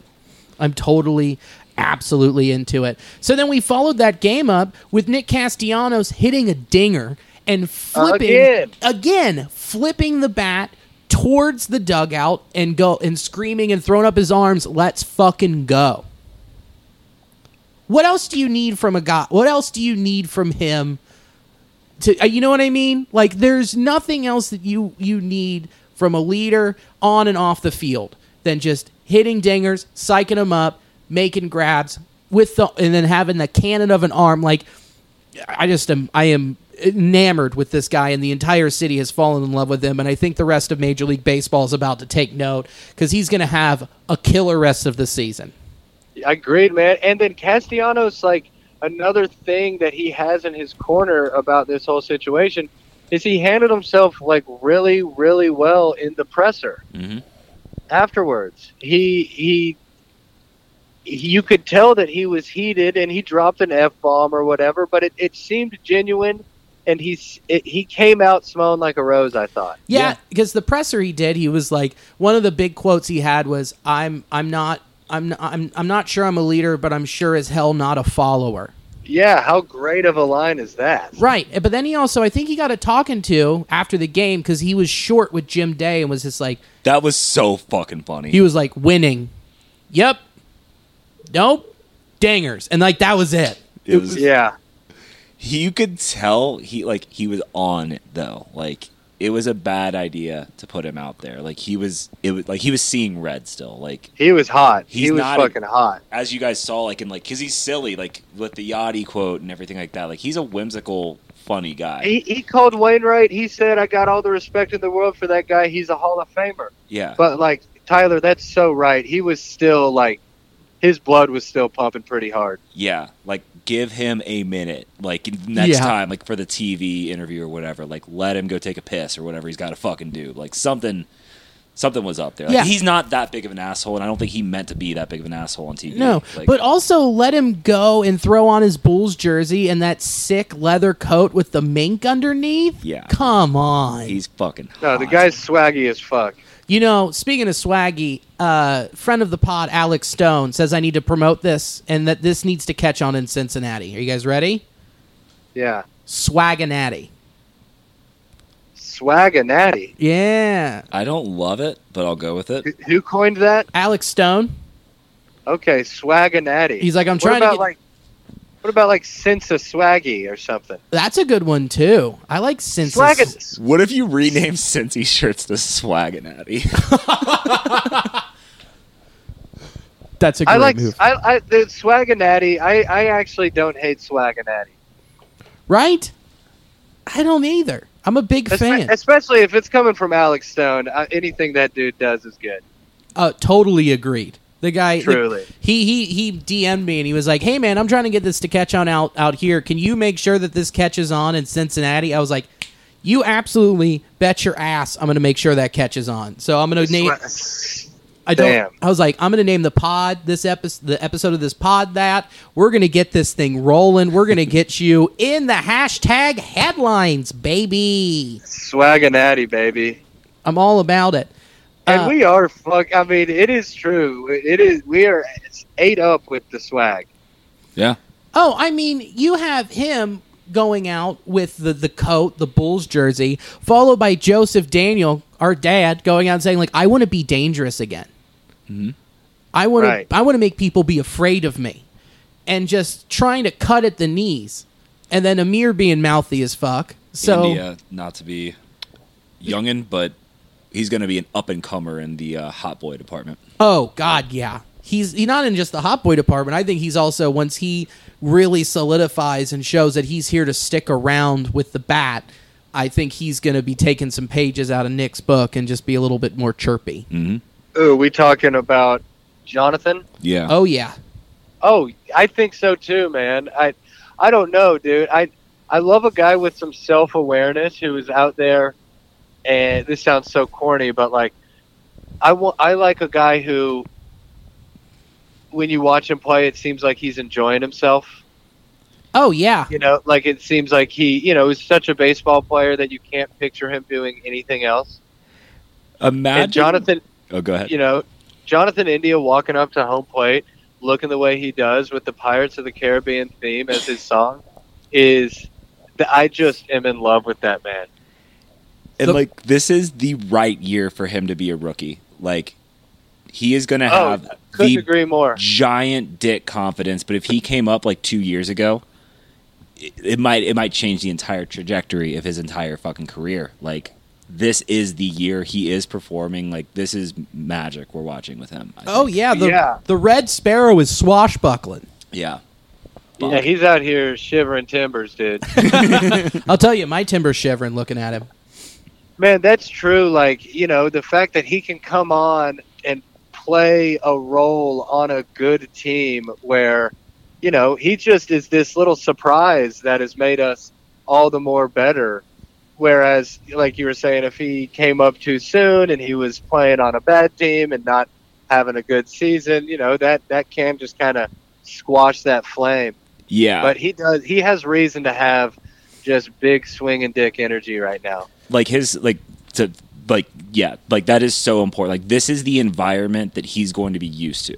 This is all he's going to know. Yeah, this is all he's going to know. fucking testosterone, like as a year 2 player, or like whenever it is, like that he finds himself with a little bit of veteran moxie, like I'm telling you, like he's gonna be, like I'm getting the sense that like he's gonna be a real one. He's gonna be here for a while. He's gonna play a lot of like meaningful games, and like he's gonna be such a good pro because of this first series. Like, you know what I mean? Like it's just off to a red hot start. Dude. Yeah. He looks like a fucking big leaguer, man. He really does. And he's just spraying it. You know what I mean? Like he's hitting like a smart hitter. Right, he's just trying to get it past and into a hole. He's not overexerting. He's not like out here trying to mash. He's like, I am trying to get on. That's all I'm trying to do. I'm trying to get on or get over. And a credit to that is the fact that that's the most RBIs a Reds rookie has had in their first 5 games. I know, dude. It's crazy. Him in particular, but as a team, the Reds are close to 500 on the year with runners in scoring position. It's insane. Yeah, I mean, that's just clutch shit. And what was so nice about the same game that we're talking about is Jeff Hoffman makes his first start in a Reds uniform, has 5 innings pitched, 3 hits, 1 run. 1 of them was earned, so the same thing. No walks, 6 Ks, 0 dingers. Love it. To shut down the Cards and win 12-1. And this is also where Tyler Naquin emerges. He hits his first dinger. So, like, there are so many good things already rolling, and we're halfway through, and we just took 2 out of 3 from the Cardinals. How important was it that we talked about that they had to get off to a good start? So important. And it would feel too much. It would be too reminiscent of last year, and that could just spiral you into a terrible headspace. And 19, and 18, and 17, and 16, and 15. I'll stop there. I could just keep going for a minute. But that is what you needed. And then thank God the Pirates came into town, because oh boy. I mean, and what was also nice is keep catching the names I'm saying from here on out. Jose De Leon, 5 innings pitched, 3 hits, 2 runs, 2 of them earned, 2 walks, 9 Ks, 2 dingers. And the first 2 runs were in the first inning that he pitched. And he was nervous. Right. It was his first time starting since 2016. That's so crazy. 4.5, 5 years. Yeah. And what a performance. I mean, under those fucking circumstances, like, that's the shit. Right. It took him, and it was so dope with the parent cam and stuff. Like, the fam was there. It was awesome. I mean, what else could you ask for as a big leaguer is to be a top prospect, go through Tommy John, fall off, come back, have the world stop, get traded, and then have an opportunity to do this. You know, come out and get a fucking ribby, help your own cause a little bit. That too. I mean, as much as we've bitched about the DH, and we will continue to, it's pretty cool to see you help your cause. Yeah. That's always fun to see. So, I mean, keep that one for the books. He needs to keep that jersey and frame it. Yeah. Has anybody, like, written a feature, like, on that? Like, I'm sure it's coming if, like, nobody did. Like, that game deserves, like, a hell of a write-up. Oh, I agree. I don't think anyone has yet. I mean, hopefully C-Trent has one out soon. Yeah, it might, yeah. That might be one of the coolest things that happens all fucking year, honestly. Oh, for sure. And that's the 4th game of the year right there. And it was, man, and it was just a bludgeoning. Like, it wasn't as much like as the rest of the games with the offense, but it's 5-3. Moose had that nasty ass homer into right field with that level swing, and just completely crushed it. Just smoked it. You just knew when we were there. When you saw it leave, like, you were just like, there's no doubt in my mind. Yeah. That thing was a laser. Yeah, he fucking crushed that. That was old school Moose looking. And that's reassuring. That is reassuring as fuck. And what was scary is that was Amir's first chance to go in and throw for the year. Think about that. It took 4 games for our closer to come in, and Bell's like, we got to get him some work. Yeah. But he's been spotty. No high leverage situations. Let him work it out. But, like, for the guy that we wanted to be, the guy that fans believe he is, like, you know how many fucking kids like he's their favorite player. Like he's a larger than life personality on this team. He's huge. How much patience are you giving him? With all that said, if he sputters again with Sims looking the way that Sims has looked, which has been fucking tight, like, and Doolittle. Doolittle's velocity's back. He's hitting 95, 96 on the gun. Dude, what is that about? That is so crazy. Doolittle's like throwing cheddar. Dude, it's because he went with DJ, and DJ and him made some adjustments. It didn't look pretty during spring training, but guess what? He turned a corner, and they figured it out, and now he's back to 2019 form. Yeah, man. He's back from that, looking good. That 15 to 19 stretch when he was a dominant closer for the Nationals. Right. And reliever. I mean, that was our big free agent spending. Effectively replaced Archie Bradley? For how pissed off all of us were they let Archie go, would you say it was a fair, like that's canceled it out? In the small sample size that we have and where we're at, yes. I need to see him keep it sustained, and I need to see him be healthy for the rest of the year. Yeah. And then I'll buy it. Get back to me about that at the end of this month. I will. So, which is unbelievably exciting. And Lucas Sims, his slider is just gross. I didn't think that thing could get more spin on it, but clearly it has. I mean, are you guys tempted to fuck around, or do you think like with Amir and like how strong, you know what I mean, just like how strong of a message that would be, like that you would worry about like fuck it up the funk? But like I think to that point, I do think, and Amir got touched up a little bit, and it is a reason for concern because it's happened in the past. But I do think with how outspoken he has been about the closer role and just kind of his position as one of the team's mouthpieces, I do think you give him a little bit of slack. And the more you throw him out there in that closer role, I think the more likely it is you'll see him tighten up and be the Amir that we need him to be. That's what I'm thinking too. He needs to be in a situation where he's in the hunter mentality where he is smelling blood.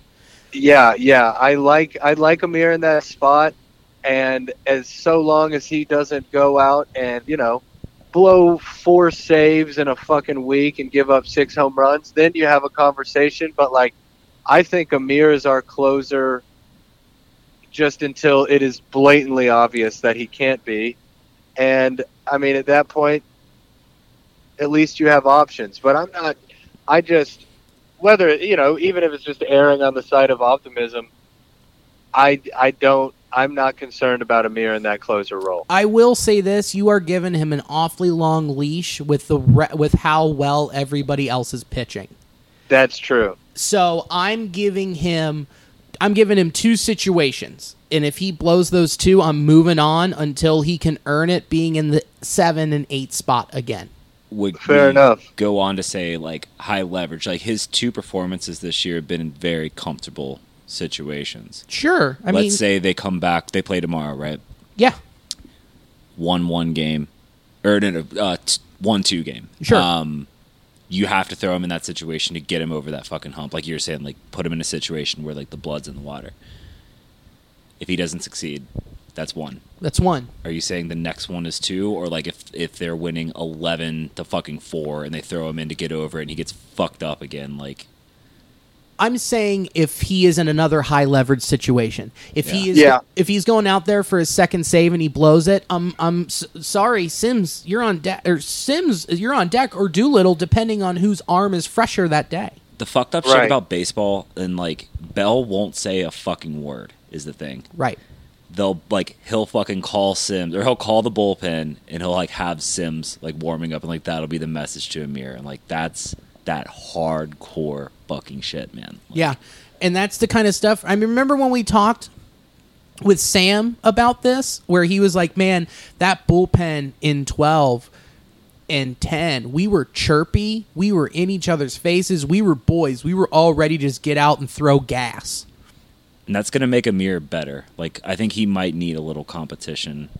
Yeah, he thrives in that spot for sure. Oh, yeah. Top tier competitor in that way. And so I just need to see it because, I mean, Wednesday, he gave up a grand slam when we were up 11-0.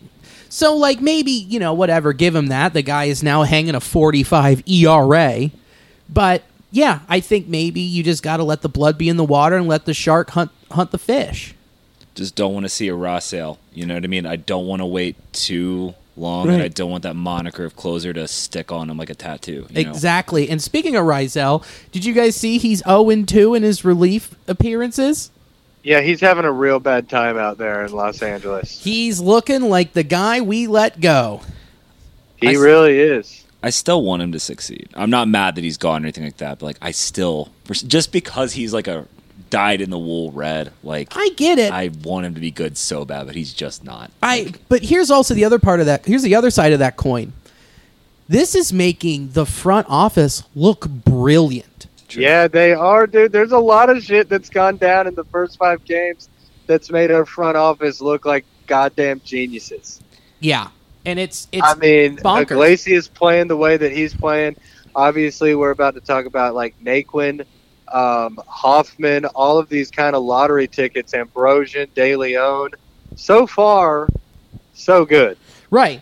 And also, in the same game we're talking about with Jose and Amir blowing it, Castellanos hits another dinger. Another one.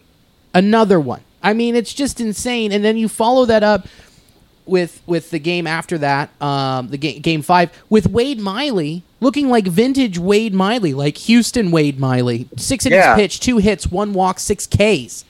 Like, he was moving fast, he was pitching quick, and he wasn't letting people get comfortable and just throwing 92, 91 on the inside and then giving them a slider on the outside, just working it.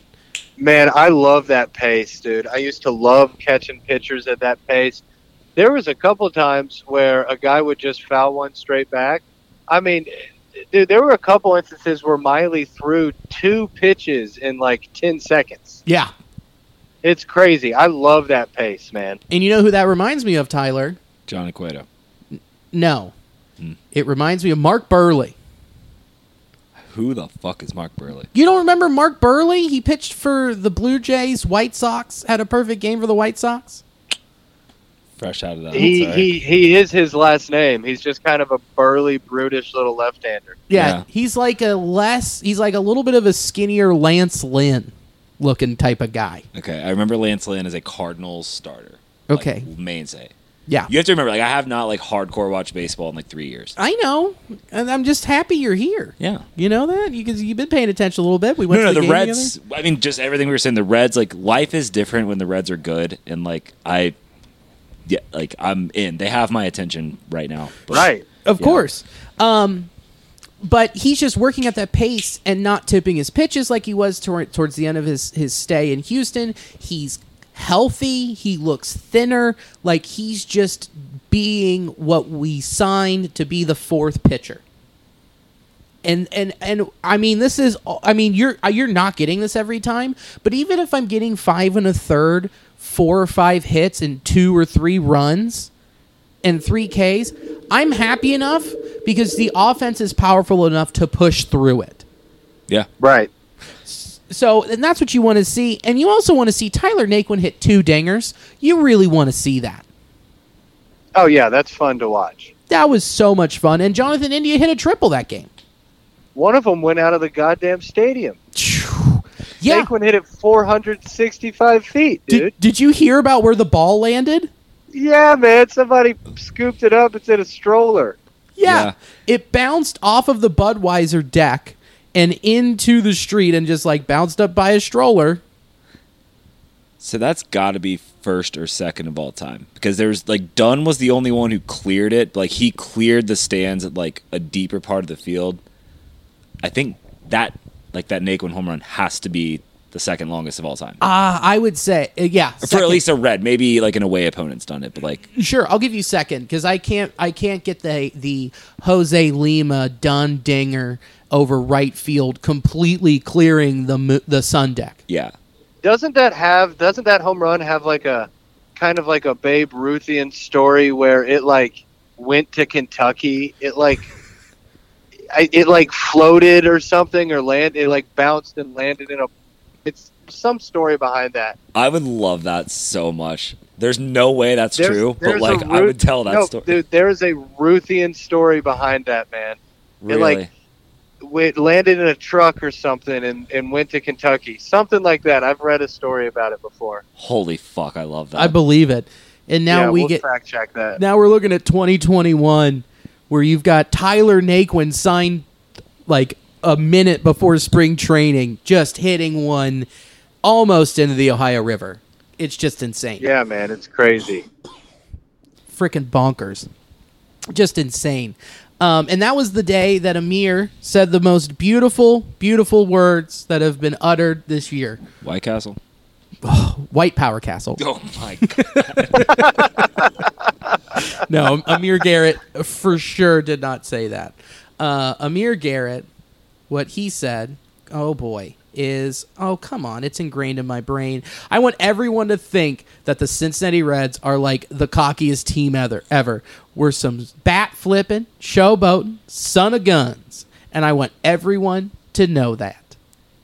It's so fucking rad. Dude. It's fucking tight, man. Yeah. Hornier words have never been uttered. Me, never, period. Not ever happened. And I've got goosebumps just thinking about it. God damn, it's just unbelievably beautiful. And then and that was only a 14-1 win. You know, no big deal. 2 fucking touchdowns. 2 tuds. Followed by Luis coming back and throwing 7 innings, 4 hits, 1 walk, 5 Ks. And do you know what the difference was between the first appearance and the second appearance? 6 fucking runs. 6 runs. 6 runs, that's the obvious one. Pitch selection is the other part of this equation. Luis in the first game threw 18 changeups and 22 sliders in his first appearance, right? Second appearance, 31 changeups, 0 sliders. And he was a fucking man-eater. There you go, man. If your slider ain't sliding, go with your bread and butter. That's right. He could, it was nice. He's probably just out there like, man, I can feel my fingers and toes. This is great. Yeah, this is a novel idea. And that's got to be like so fucking important for his confidence too. Oh, yeah, to just be like, hey, I'm the ace, and then to remind everybody I'm the ace. Yeah. And just put up the strikeouts aren't there, but that doesn't matter when you go 7. Yeah, when you go 7 that early, like, it is surprising. Like, or am I a little bit old school, or like, is this outdated? Like, early in the season, you really don't want guys going that long. Like, but the pitch count was there, so it didn't matter. He threw like 90, 80, 88, 89, 90 pitches. So it didn't matter because it was just so easy for him. To go from him to Sims to Garrett, like that's what you're looking for in mid-season form though. Like how fucking badass is that to have that right now? Like, dude, and they're just looking like they're ready for September. You know what I mean? Ready to really just put the foot on the throat. And I don't know if this is truly a sign of like of another club seeing the like in your division see this and go, oh boy, we're screwed. But I don't think so. But I mean, the fact that Orlando Arcia got traded from the Brewers is kind of bonkers, right? After 3 games, a little bit to go. He was traded to a team, where he has no playing time. He's a backup. He's a utility piece. Right. It's just insane. And speaking of insane, here are some Tyler Naquin numbers that just... Dude, hit me with these. Dude, okay, here we go. His barrel percentage, 30.8. He's in the top 1% of the league. He probably is the league at this point. His average exit velocity is 100.5. His max exit velocity was 113.5. And his hard hit percentage, 92.3. 92.3. And he in his first 5 games leading off, he tied the Reds record with 7 RBIs, and that dates back to 1901. Fuck. God damn, the Naquin paradox, man. What do you do? Hold on, I got a little question for you. You might know the answer to it. Who's he tied with? Who's he tied with, and the stat is what? 7 RBIs leading off. Bruce? No. Who's he tied? Fuck. No, yeah, of course not. Joey? No. Leading off. Shin Soo Choo. No. Drew Stubbs? No. It's not Billy Hamilton. No. Okay. I'll tell you this. Guy's got a hell of a smile. Joe Morgan. No. Brandon Phillips? Yeah! We have a winner! Brandon Phillips? You nailed it. There you go. Your prize That is dude. your prize is you keep driving. Yeah, cool. I won. Brandon Phillips. Brandon as a Phillips. leadoff hitter. That must have been a fucking minute ago. Yeah, oh yeah. That was early. I'm having a hard time remembering that. Me too. So that must have been First year or some shit here. 2010? No. No, because that was Chew. No. Chew was 2013.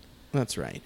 Phillips was he was like a cleanup and farther back. Well, from what I can remember. He got traded for in the Came from Cleveland 07 season? and we were kids. Right. We quite possibly missed it. Fuck, that's sweet though. That's fucking rad. It's really cool. That's a really cool fun fact right there. Sorry to go in the weeds. But think about that. What do you do knowing that this guy is not just seeing the ball well, but just utterly crushing it? Yeah, I mean, it's one of those weird things about sports and baseball where, I mean, the only reason Naquin was in the fucking lineup to begin with is because Jesse Winker got a tummy ache and had to miss a couple games, and then Naquin just goes out there, and it's to the point right now where you can't take him out of the lineup, and we were laughing about it. It's just one of those you stay in as long as you're hot, and you keep him in left field, and then he goes out there and comes back down to earth and goes 0 for 4 and grounds into a double play, and then you say, all right, welcome back to earth, and then you stick Winker back out there, I guess. But, I mean, it really is a conundrum. That 92% hardball, barrel percentage is fucking insane. Yeah, the hard hit percentage is absolutely bonkers. I got a question for you. Hit me. So, remember the Scooter Jeanette year?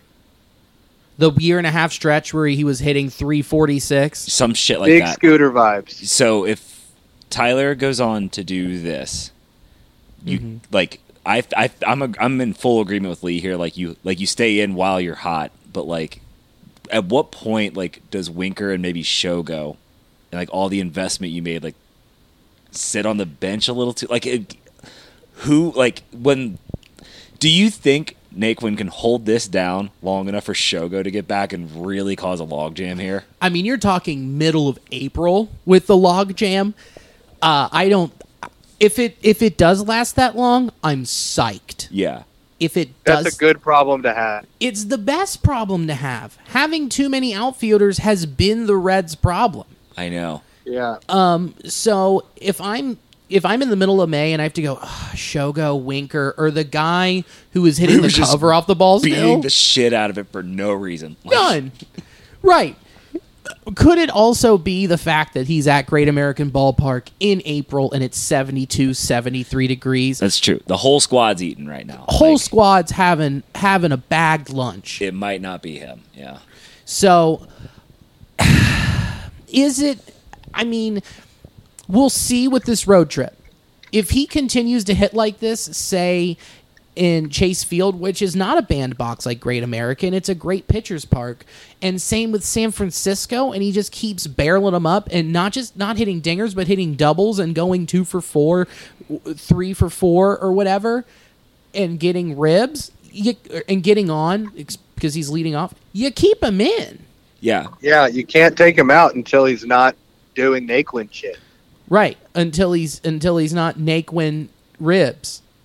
Yeah, Naquin me horny. So I prematurely, I just want to buy in. I'm so excited about him. I do too. And to know that he is one of those guys then Scooter is the perfect example of that. Just some dude that we just signed really quick and just proved it. There's another. He never replicated it either. That was fucking magic. Well, the problem was his leg fell off. Remember, it was spring training. He went and he leaned, and then his hamstring disconnected from his bone, and he came back too soon. That's coming back popped. to me. Yeah. So here's some numbers for you that is crazy. The 2 seasons, Naquin has gotten less than 250 plate appearances. His slash lines have been 372 average, 514 on base percentage, 886 OPS. That's in 365 appearances in 16. Correct? No, that's wrong. It should be more. Yeah, greater than. Okay.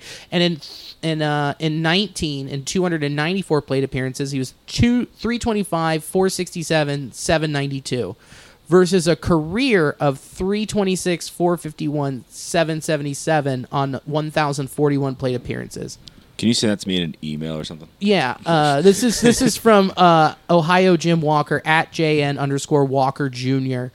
And he also finishes up by saying, perhaps not a typical bench guy, but signs are he can produce over a season if given the opportunity. That's a lot of numbers.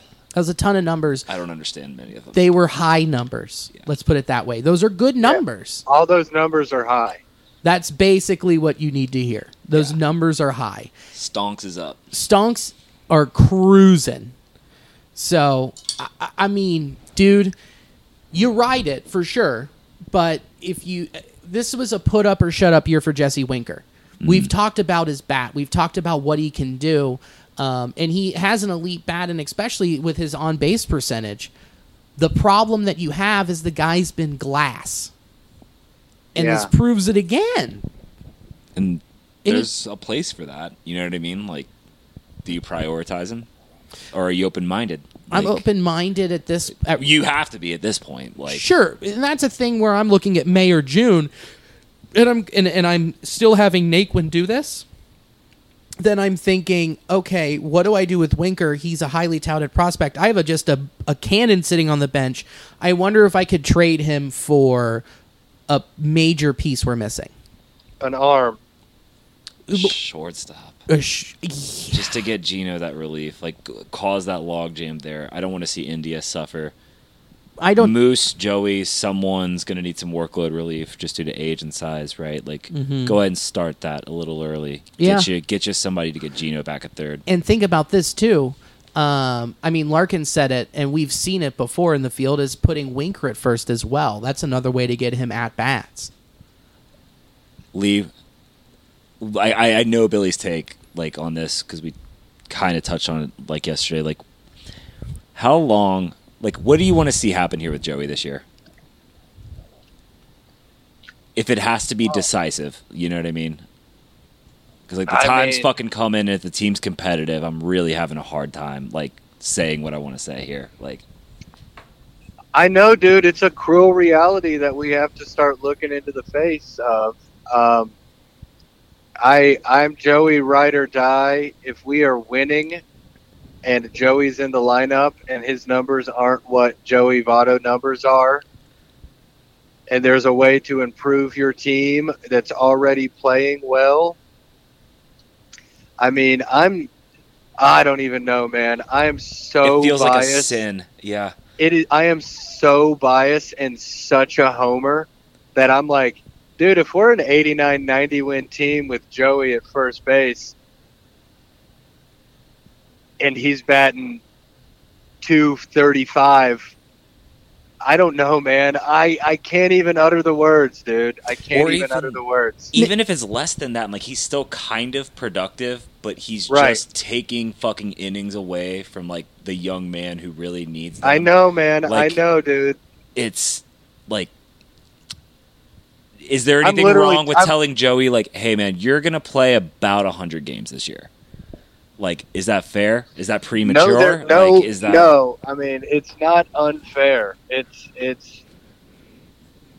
I don't. And Joey has expressed before in his past, just talking about the inevitable decline of a professional athlete. Like, and he doesn't want to be a burden. He doesn't want to be a burden, man. And it's just, God, as a fan, it is just such a hard conversation to have. Like, era is over. Like, no continuity at all from, like... Here is where I'm going to disagree with both of you. Okay. My issue that I'm having with Votto right now is that they are standing exactly where he smokes it. Because his average exit velocity is 91.4. And he's hit it 113.6. His exit velocity has been that max. How new is that shift on him? It happened to him last year. Okay, because like it was egregious on opening day, and like I didn't think I'd seen that before. No, it's gotten ugly, and it's not his fault. But he's just smoking it, and they have so much data on him that they can just stand there and be like, "I think this is it." I think that right now it's not looking pretty, just from the lineouts and all that stuff. But the fact that he is hitting it this hard still says that he's on the right pace to making an adjustment that we're used to Joey Votto making. I want nothing more. Yeah, dude, I'll take that all day, Bill. I love that analysis because, I mean, it isn't like he's up there, getting called out on third strike. I mean, he is barreling it up. He's not dribbling, and his eye is better than it was at the beginning of last year. And his stance has changed. Like he's a couple years removed from his like signature stance. Yeah, and he's more back. He's more patient. He's not hunched over. He's not choked up. He's still a student, but I think the question is fair. Like, at what point does he become the past? Like. Oh, of course, but give me until May. Give you May, okay. Like at best, like what? Like I mean, it's not like we're getting 5 more years, right? No, no, you're not getting that. I mean, you're getting... I just hate to start the conversation, but like... Oh, you have... The story is there. You're not starting the conversation. It's something that we've been mulling over. It's the elephant. It's the big red elephant in the room who I'm in love with and can't talk about. It really is. It's one of those things where it's like, I don't work for fucking ESPN. I'm allowed to have opinions that aren't correct, that are skewed by love and adoration. Yeah. Oh, yeah. I mean, the guy's 37, turning 38 this year, which isn't crazy old in first baseman baseman age, and the productivity that he can still put up. I'm backing up my thing by saying the guy is going to turn a corner, and it's going to be soon, and it's not going to take 82 games like it normally does for him to figure it out. Yeah. It's going to take him 20 games, and then you're going to start seeing an uptick. Preach to me, Daddy. At worst. I still have faith. Based on these numbers alone. Yeah. I want that so bad. It's just like, you just can't help but wonder. Like... Right, of course. Yeah, like whatever. The point, I'm belaboring at this point. No, you're not belaboring it. No, you're asking the right question, and the thing is I don't have a good, solid, 100% answer for you. I have those numbers and saying wait.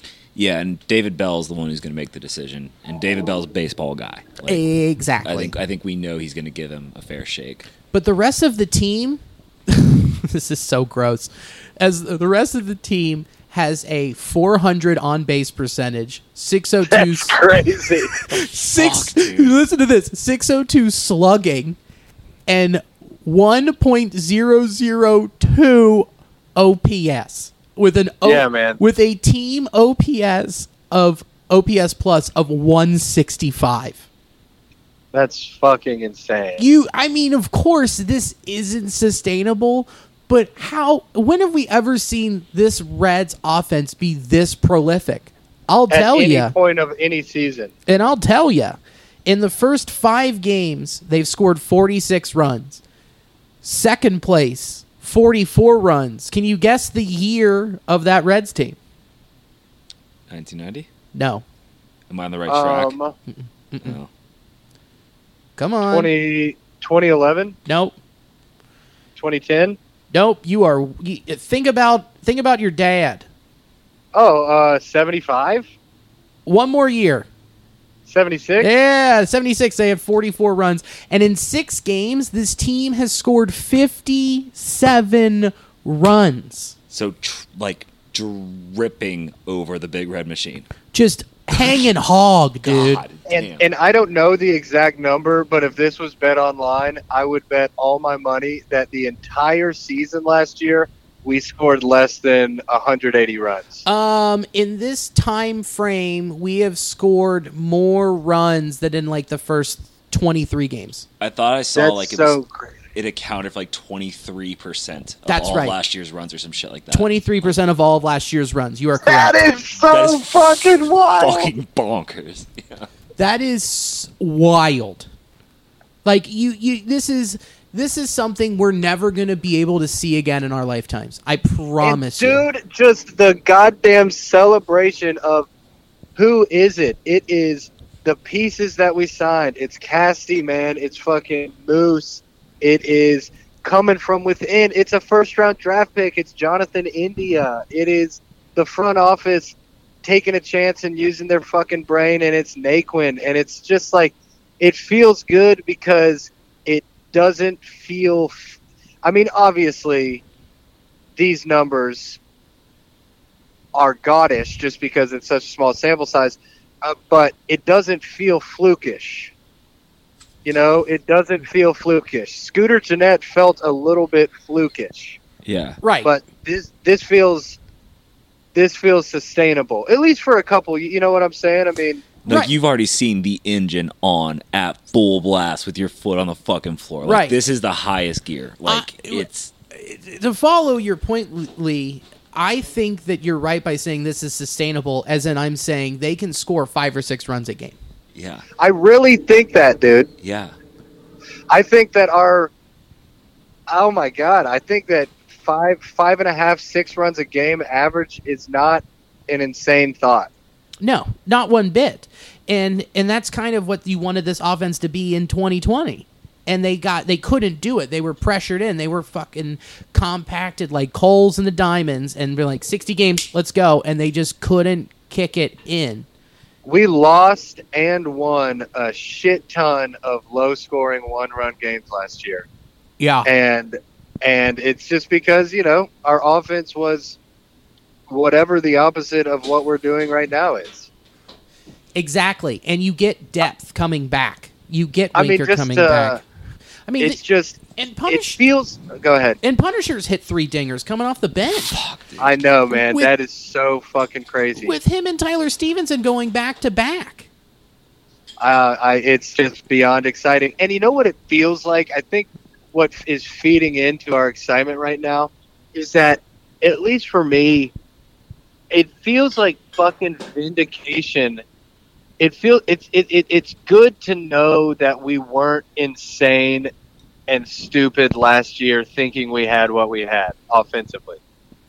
100% agreed. It is such a dashboard vindication. I was gonna. I am so If you, I feel fucking good. Dude. I was on the edge of my seat, ready to pounce on that one. I am right. I swear I'm right. I'm fucking vindicated, Spider-Man dude. music video. Fuck. Yes, the spot, dude. But I really do. I feel like Dash Confessional right now because it's like, yeah, man, Castellanos, Moose, these guys they are who we thought they were, man. Yeah, 100%. Big Stick Nick is being Big Dick energy. It slipped. It finally happened. Big Nick energy, and like, God, it's just so thrilling. I think the energy.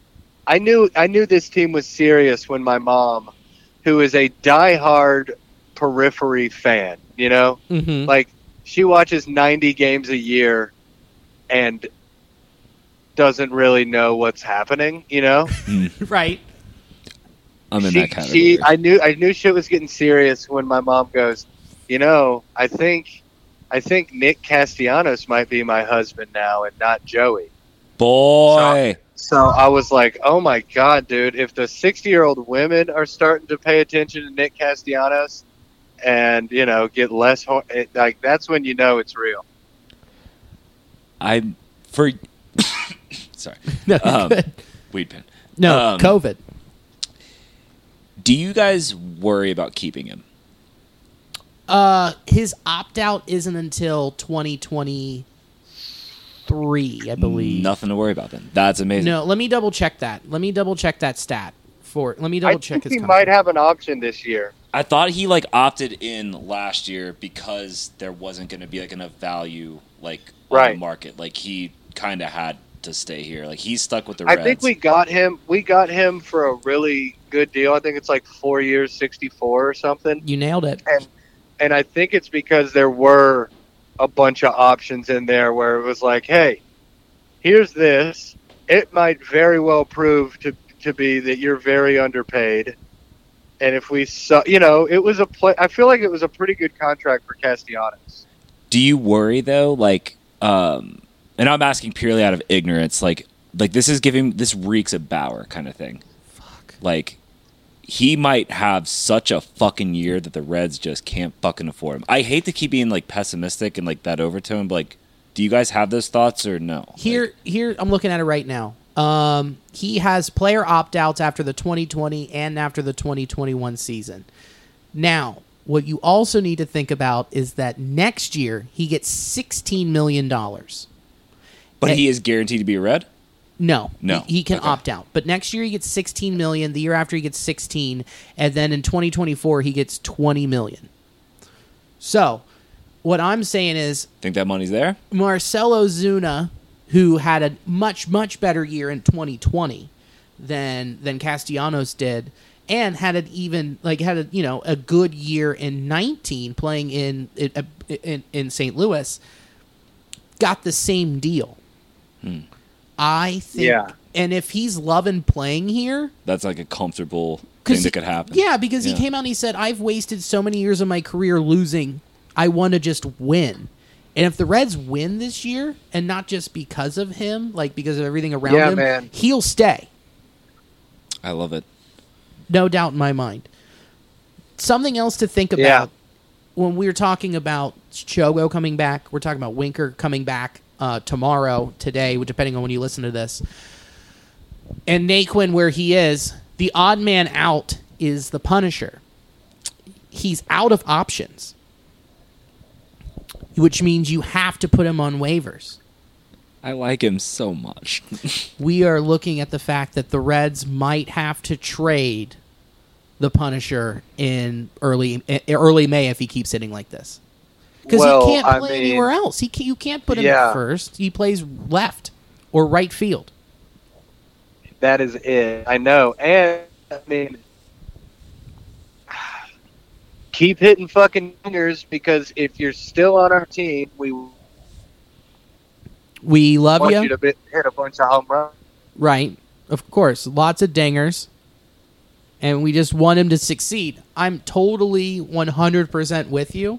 I want him to do that. But if you have everybody else in front of him and there's nothing you can do, there's nothing you can do. Right.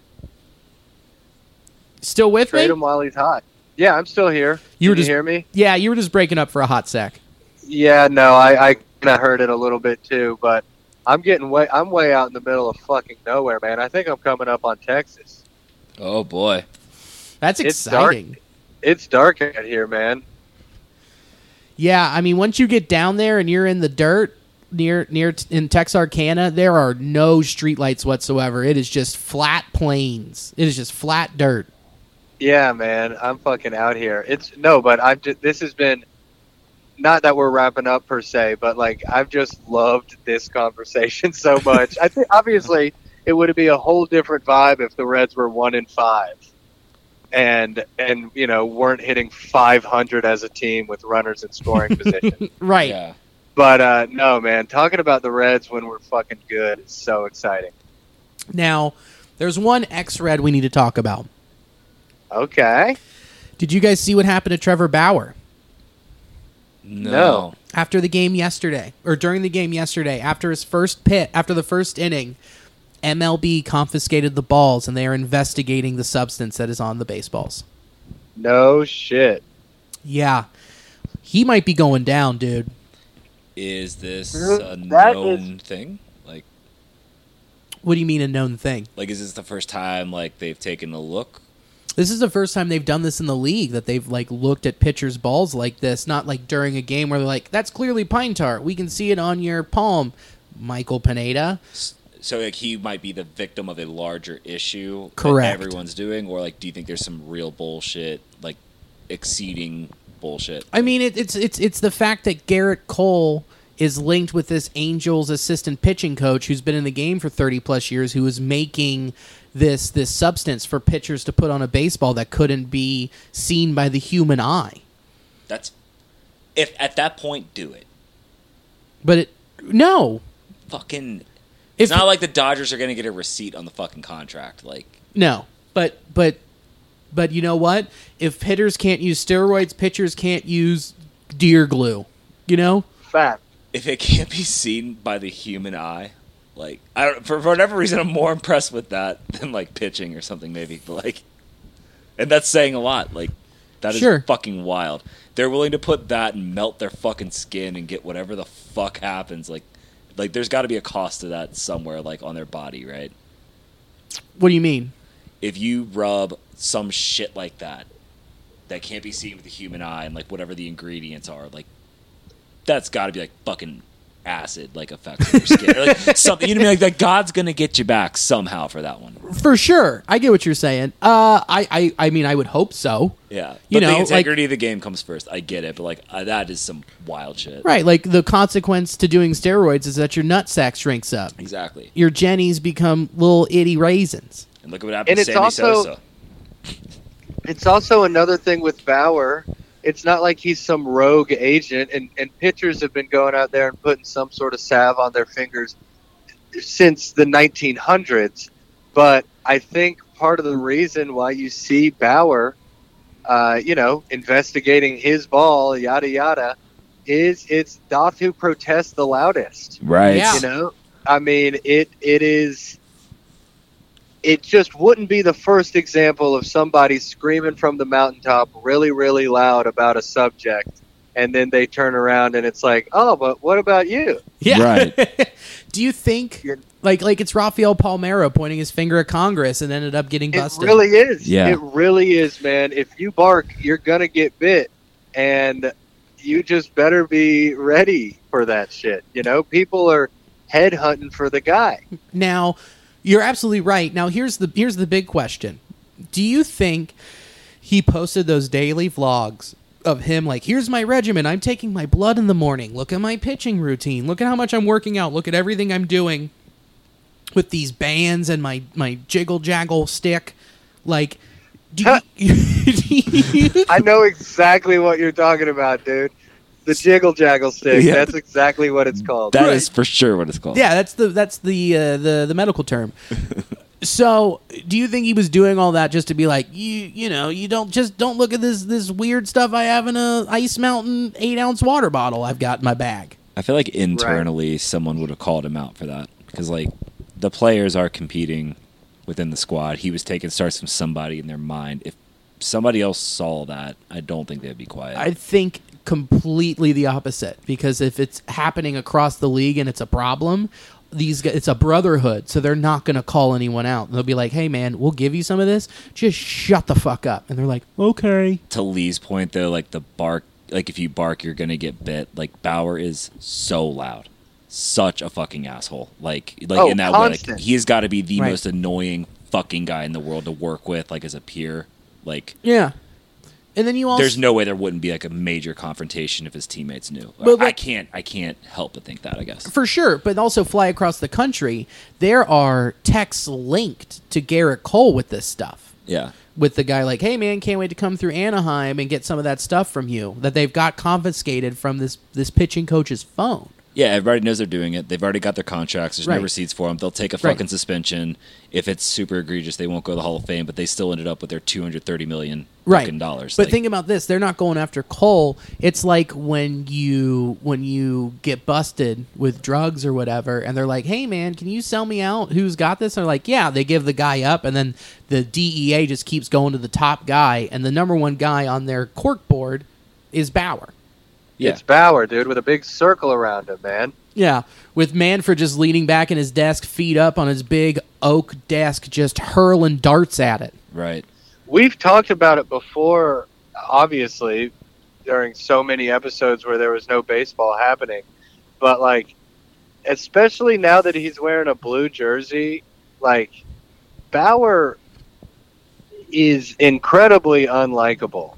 You know, like he really is. A lot of his takes are good, but it's their takes.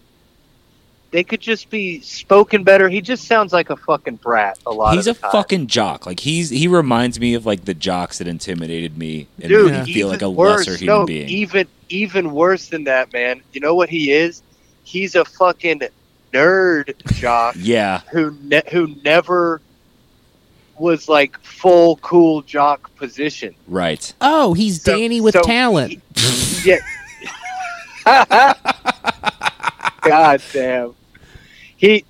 That's what he is. You know, he resents everybody. And like, I don't know, man. He just seems he's hard to like.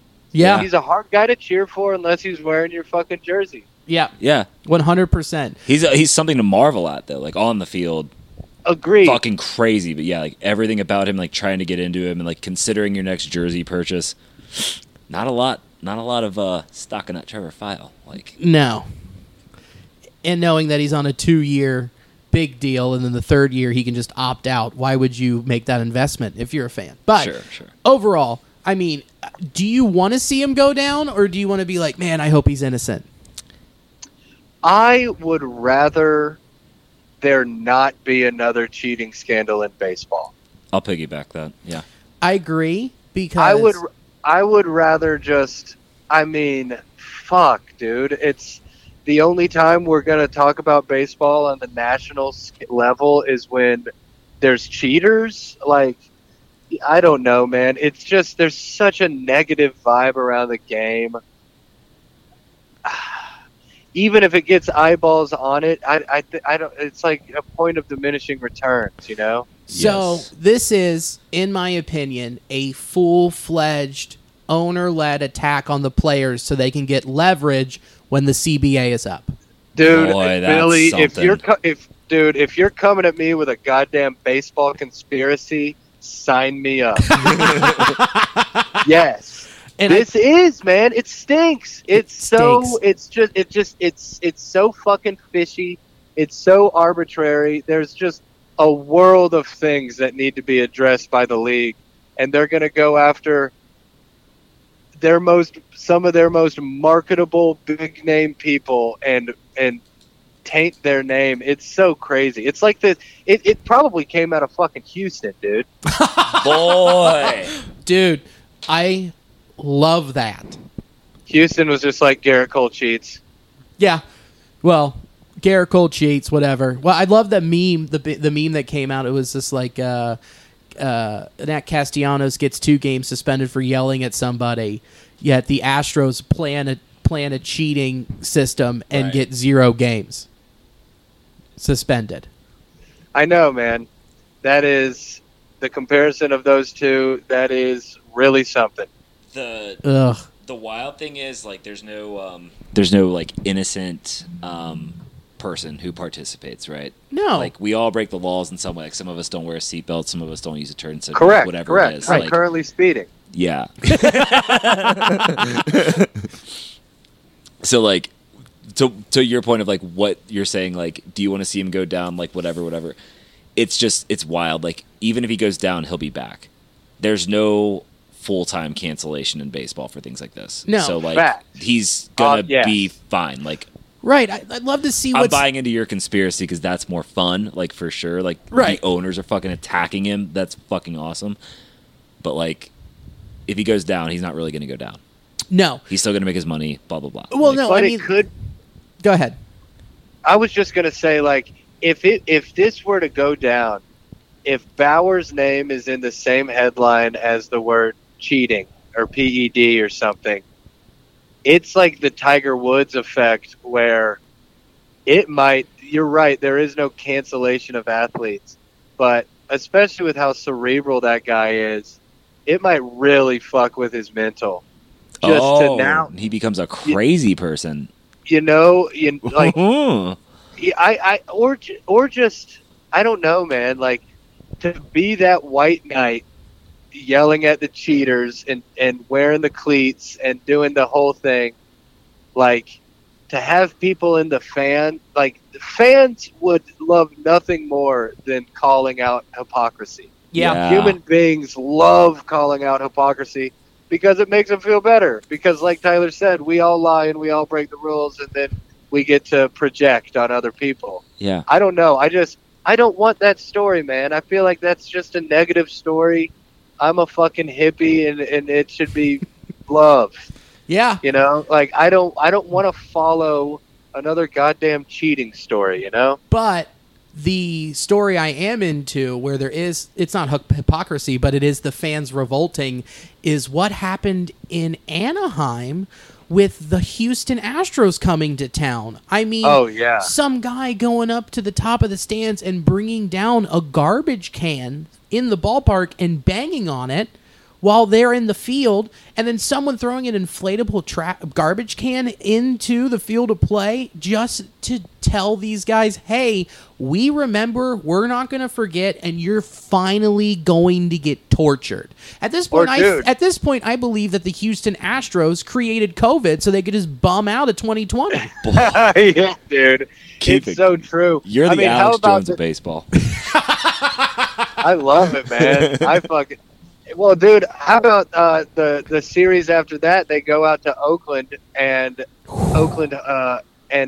during the announcements for the Astros starting lineup, the first game they played "Before He Cheats" by Carrie Underwood. Oh my God!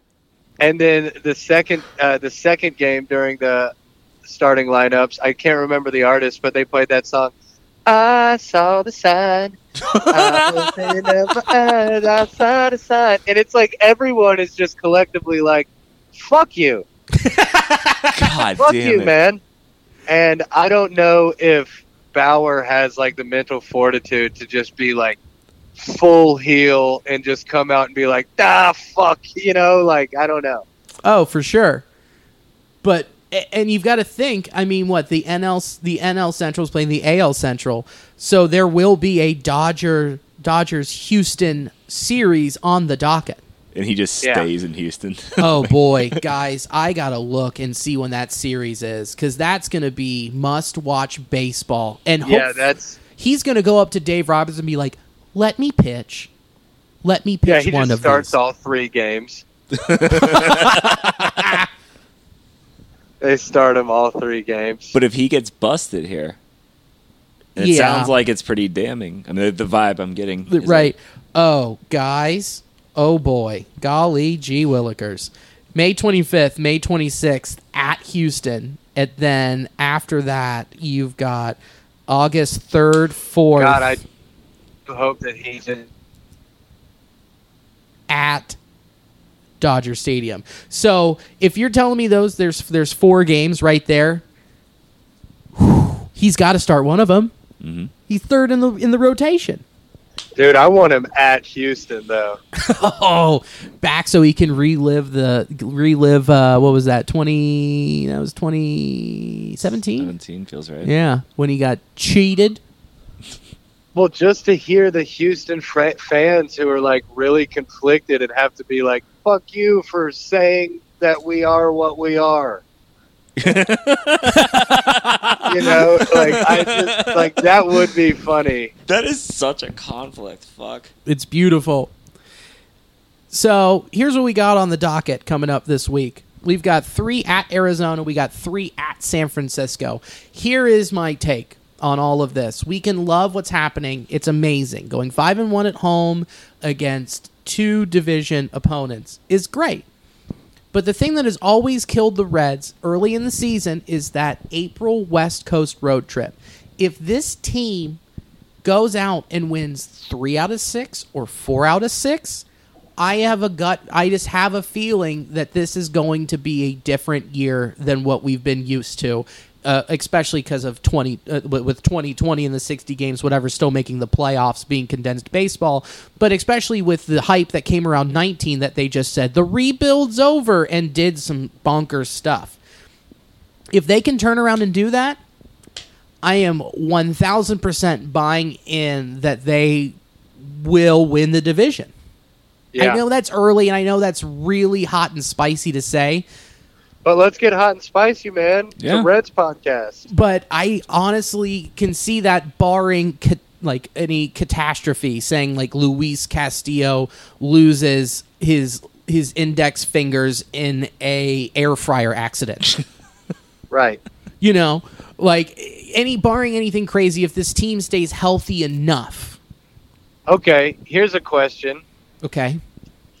The Reds continue this trend, and it's utter insanity, and the vibe is right, and we get a couple more sound clips from Castellanos or Amir or Votto chimes in and gets a fucking T-shirtable quote, or Moose, and like if the vibe is really, really good at the All-Star break and it's we're running away with the shit. If things stay really, really good. Okay. Do you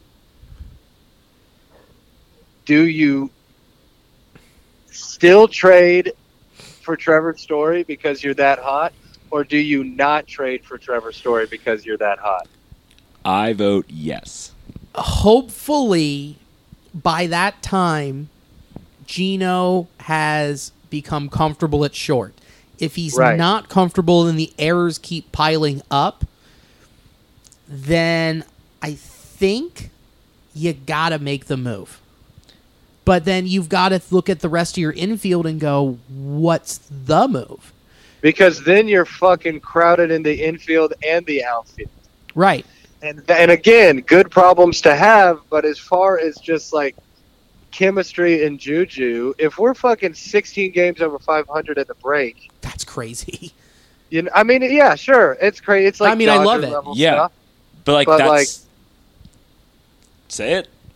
Yeah, no, that's what I'm saying. It's like, do you throw a wrench into that? I do. I do, because like, at what cost for Story? Something that you're not using, and if you're 16 games above 500, you have to go all the fuck in. You have to start that conversation with Joey and maybe Moose and be like, hey guys, this is going to get fucked up, but like, why we're fucking doing it. Like, you know what I mean? Just like, we are going for the fucking World Series.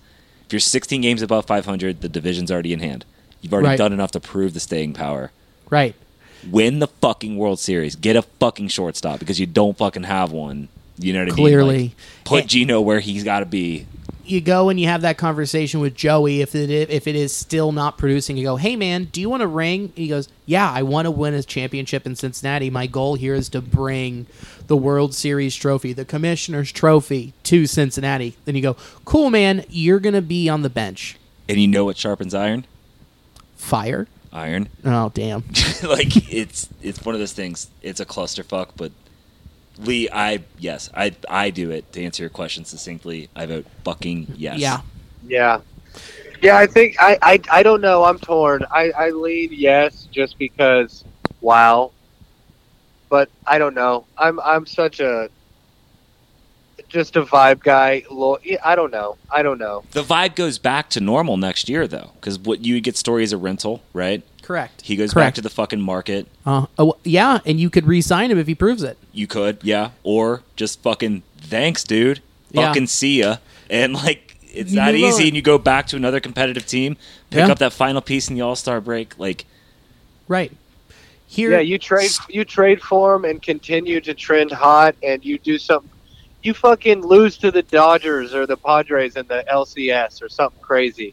Then Story's like, I'll fucking come back. Yeah, it's worth the fucking risk, man. Now, here's something to also consider. Here's something to consider too. I mean, obviously, we're going hot, we're going spicy, and we're talking about this stuff. And like, what if? Of course. But here is what has actually happened. Fernando Tatis Jr. could be out 4 to 6 months. Yeah, that's true. You're talking about one of the cogs in a massive offensive machine.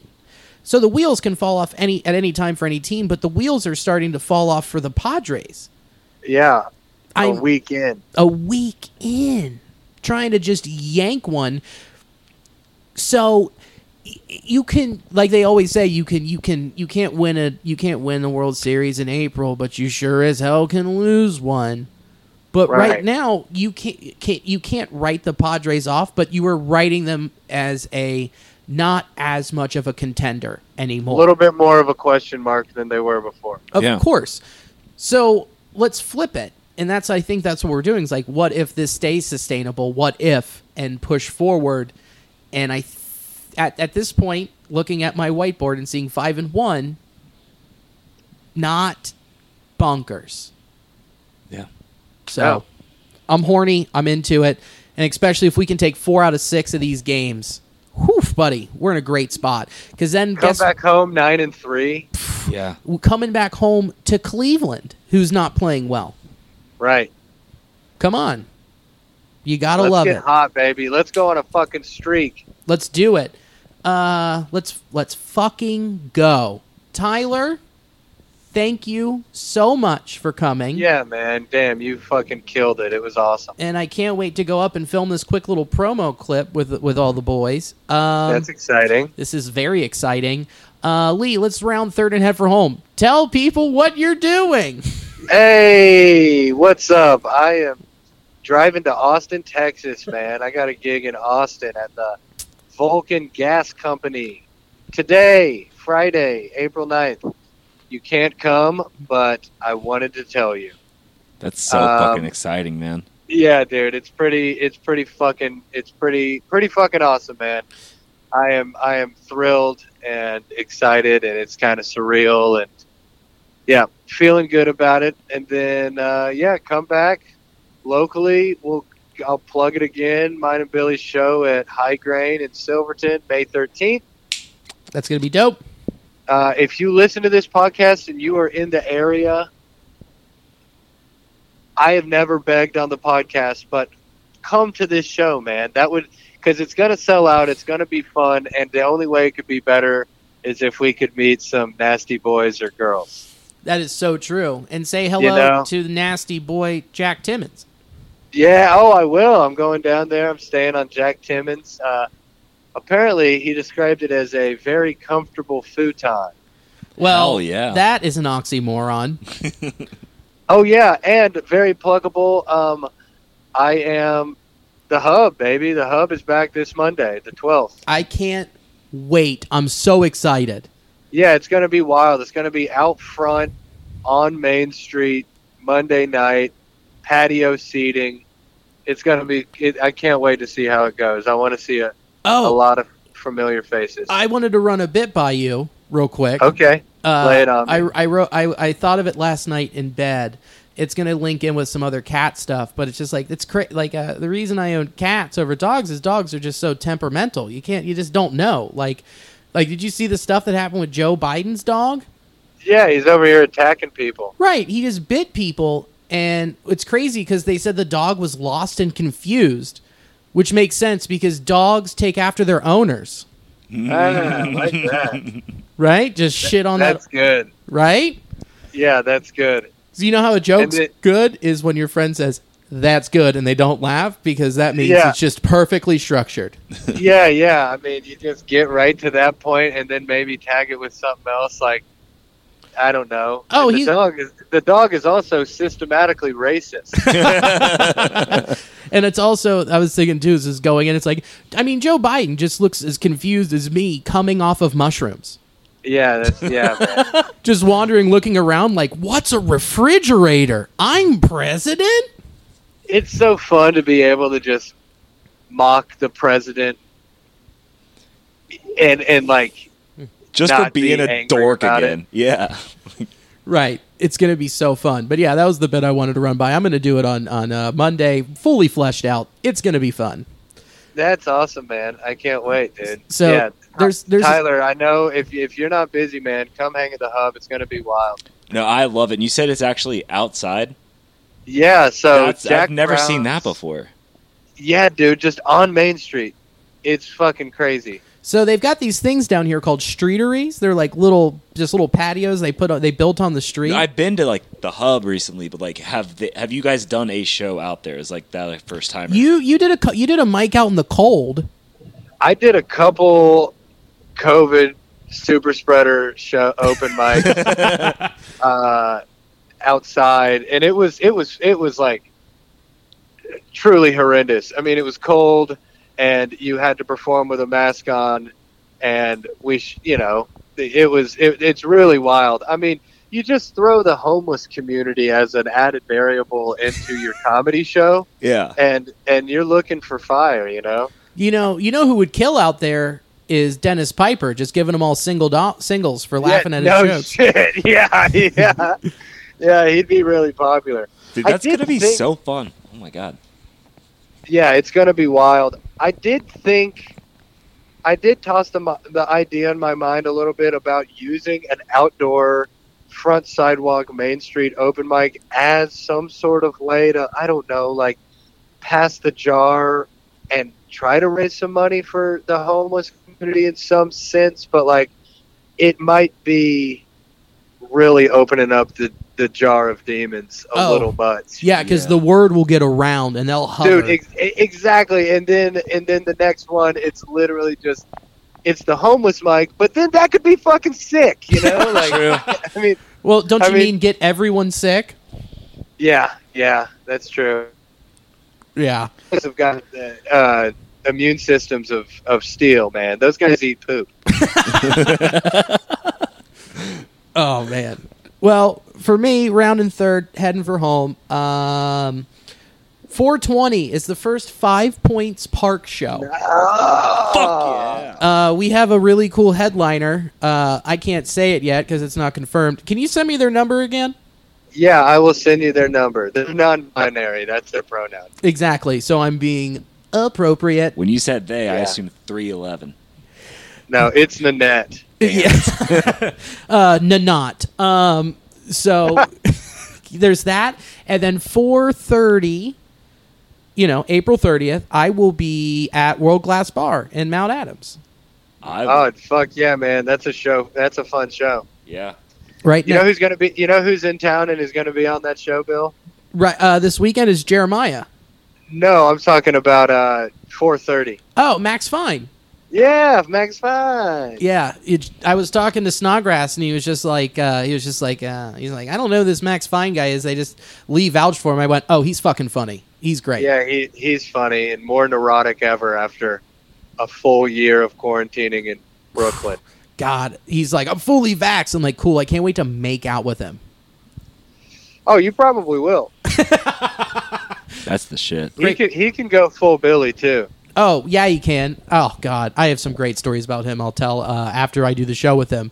And then, 513, High Grain Brewing. Very excited. And then, Tyler, you have plenty to plug. Yeah. It's domestic soccer season. So, NWSL, MLS, your local FC Cincinnati. Check me out on sbisoccer.com. Follow along on Twitter at SnipesTyler. Talking about soccer a shitload. And he'll also be sneaking in some red stuff. Hopefully. I mean, like, I've got ideas. Like, I seriously, whatever. I won't bore Barf about that now. But yeah, I will be in Louisville on Saturday. Yeah, you for will. the NWSL home opener. I'll be in Nashville April 17th for the first FC Cincinnati away trip. And I'm supposed to go with you for that. That's fucking sick, man. Yeah, and I'm going to be doing as many roadies as I can afford.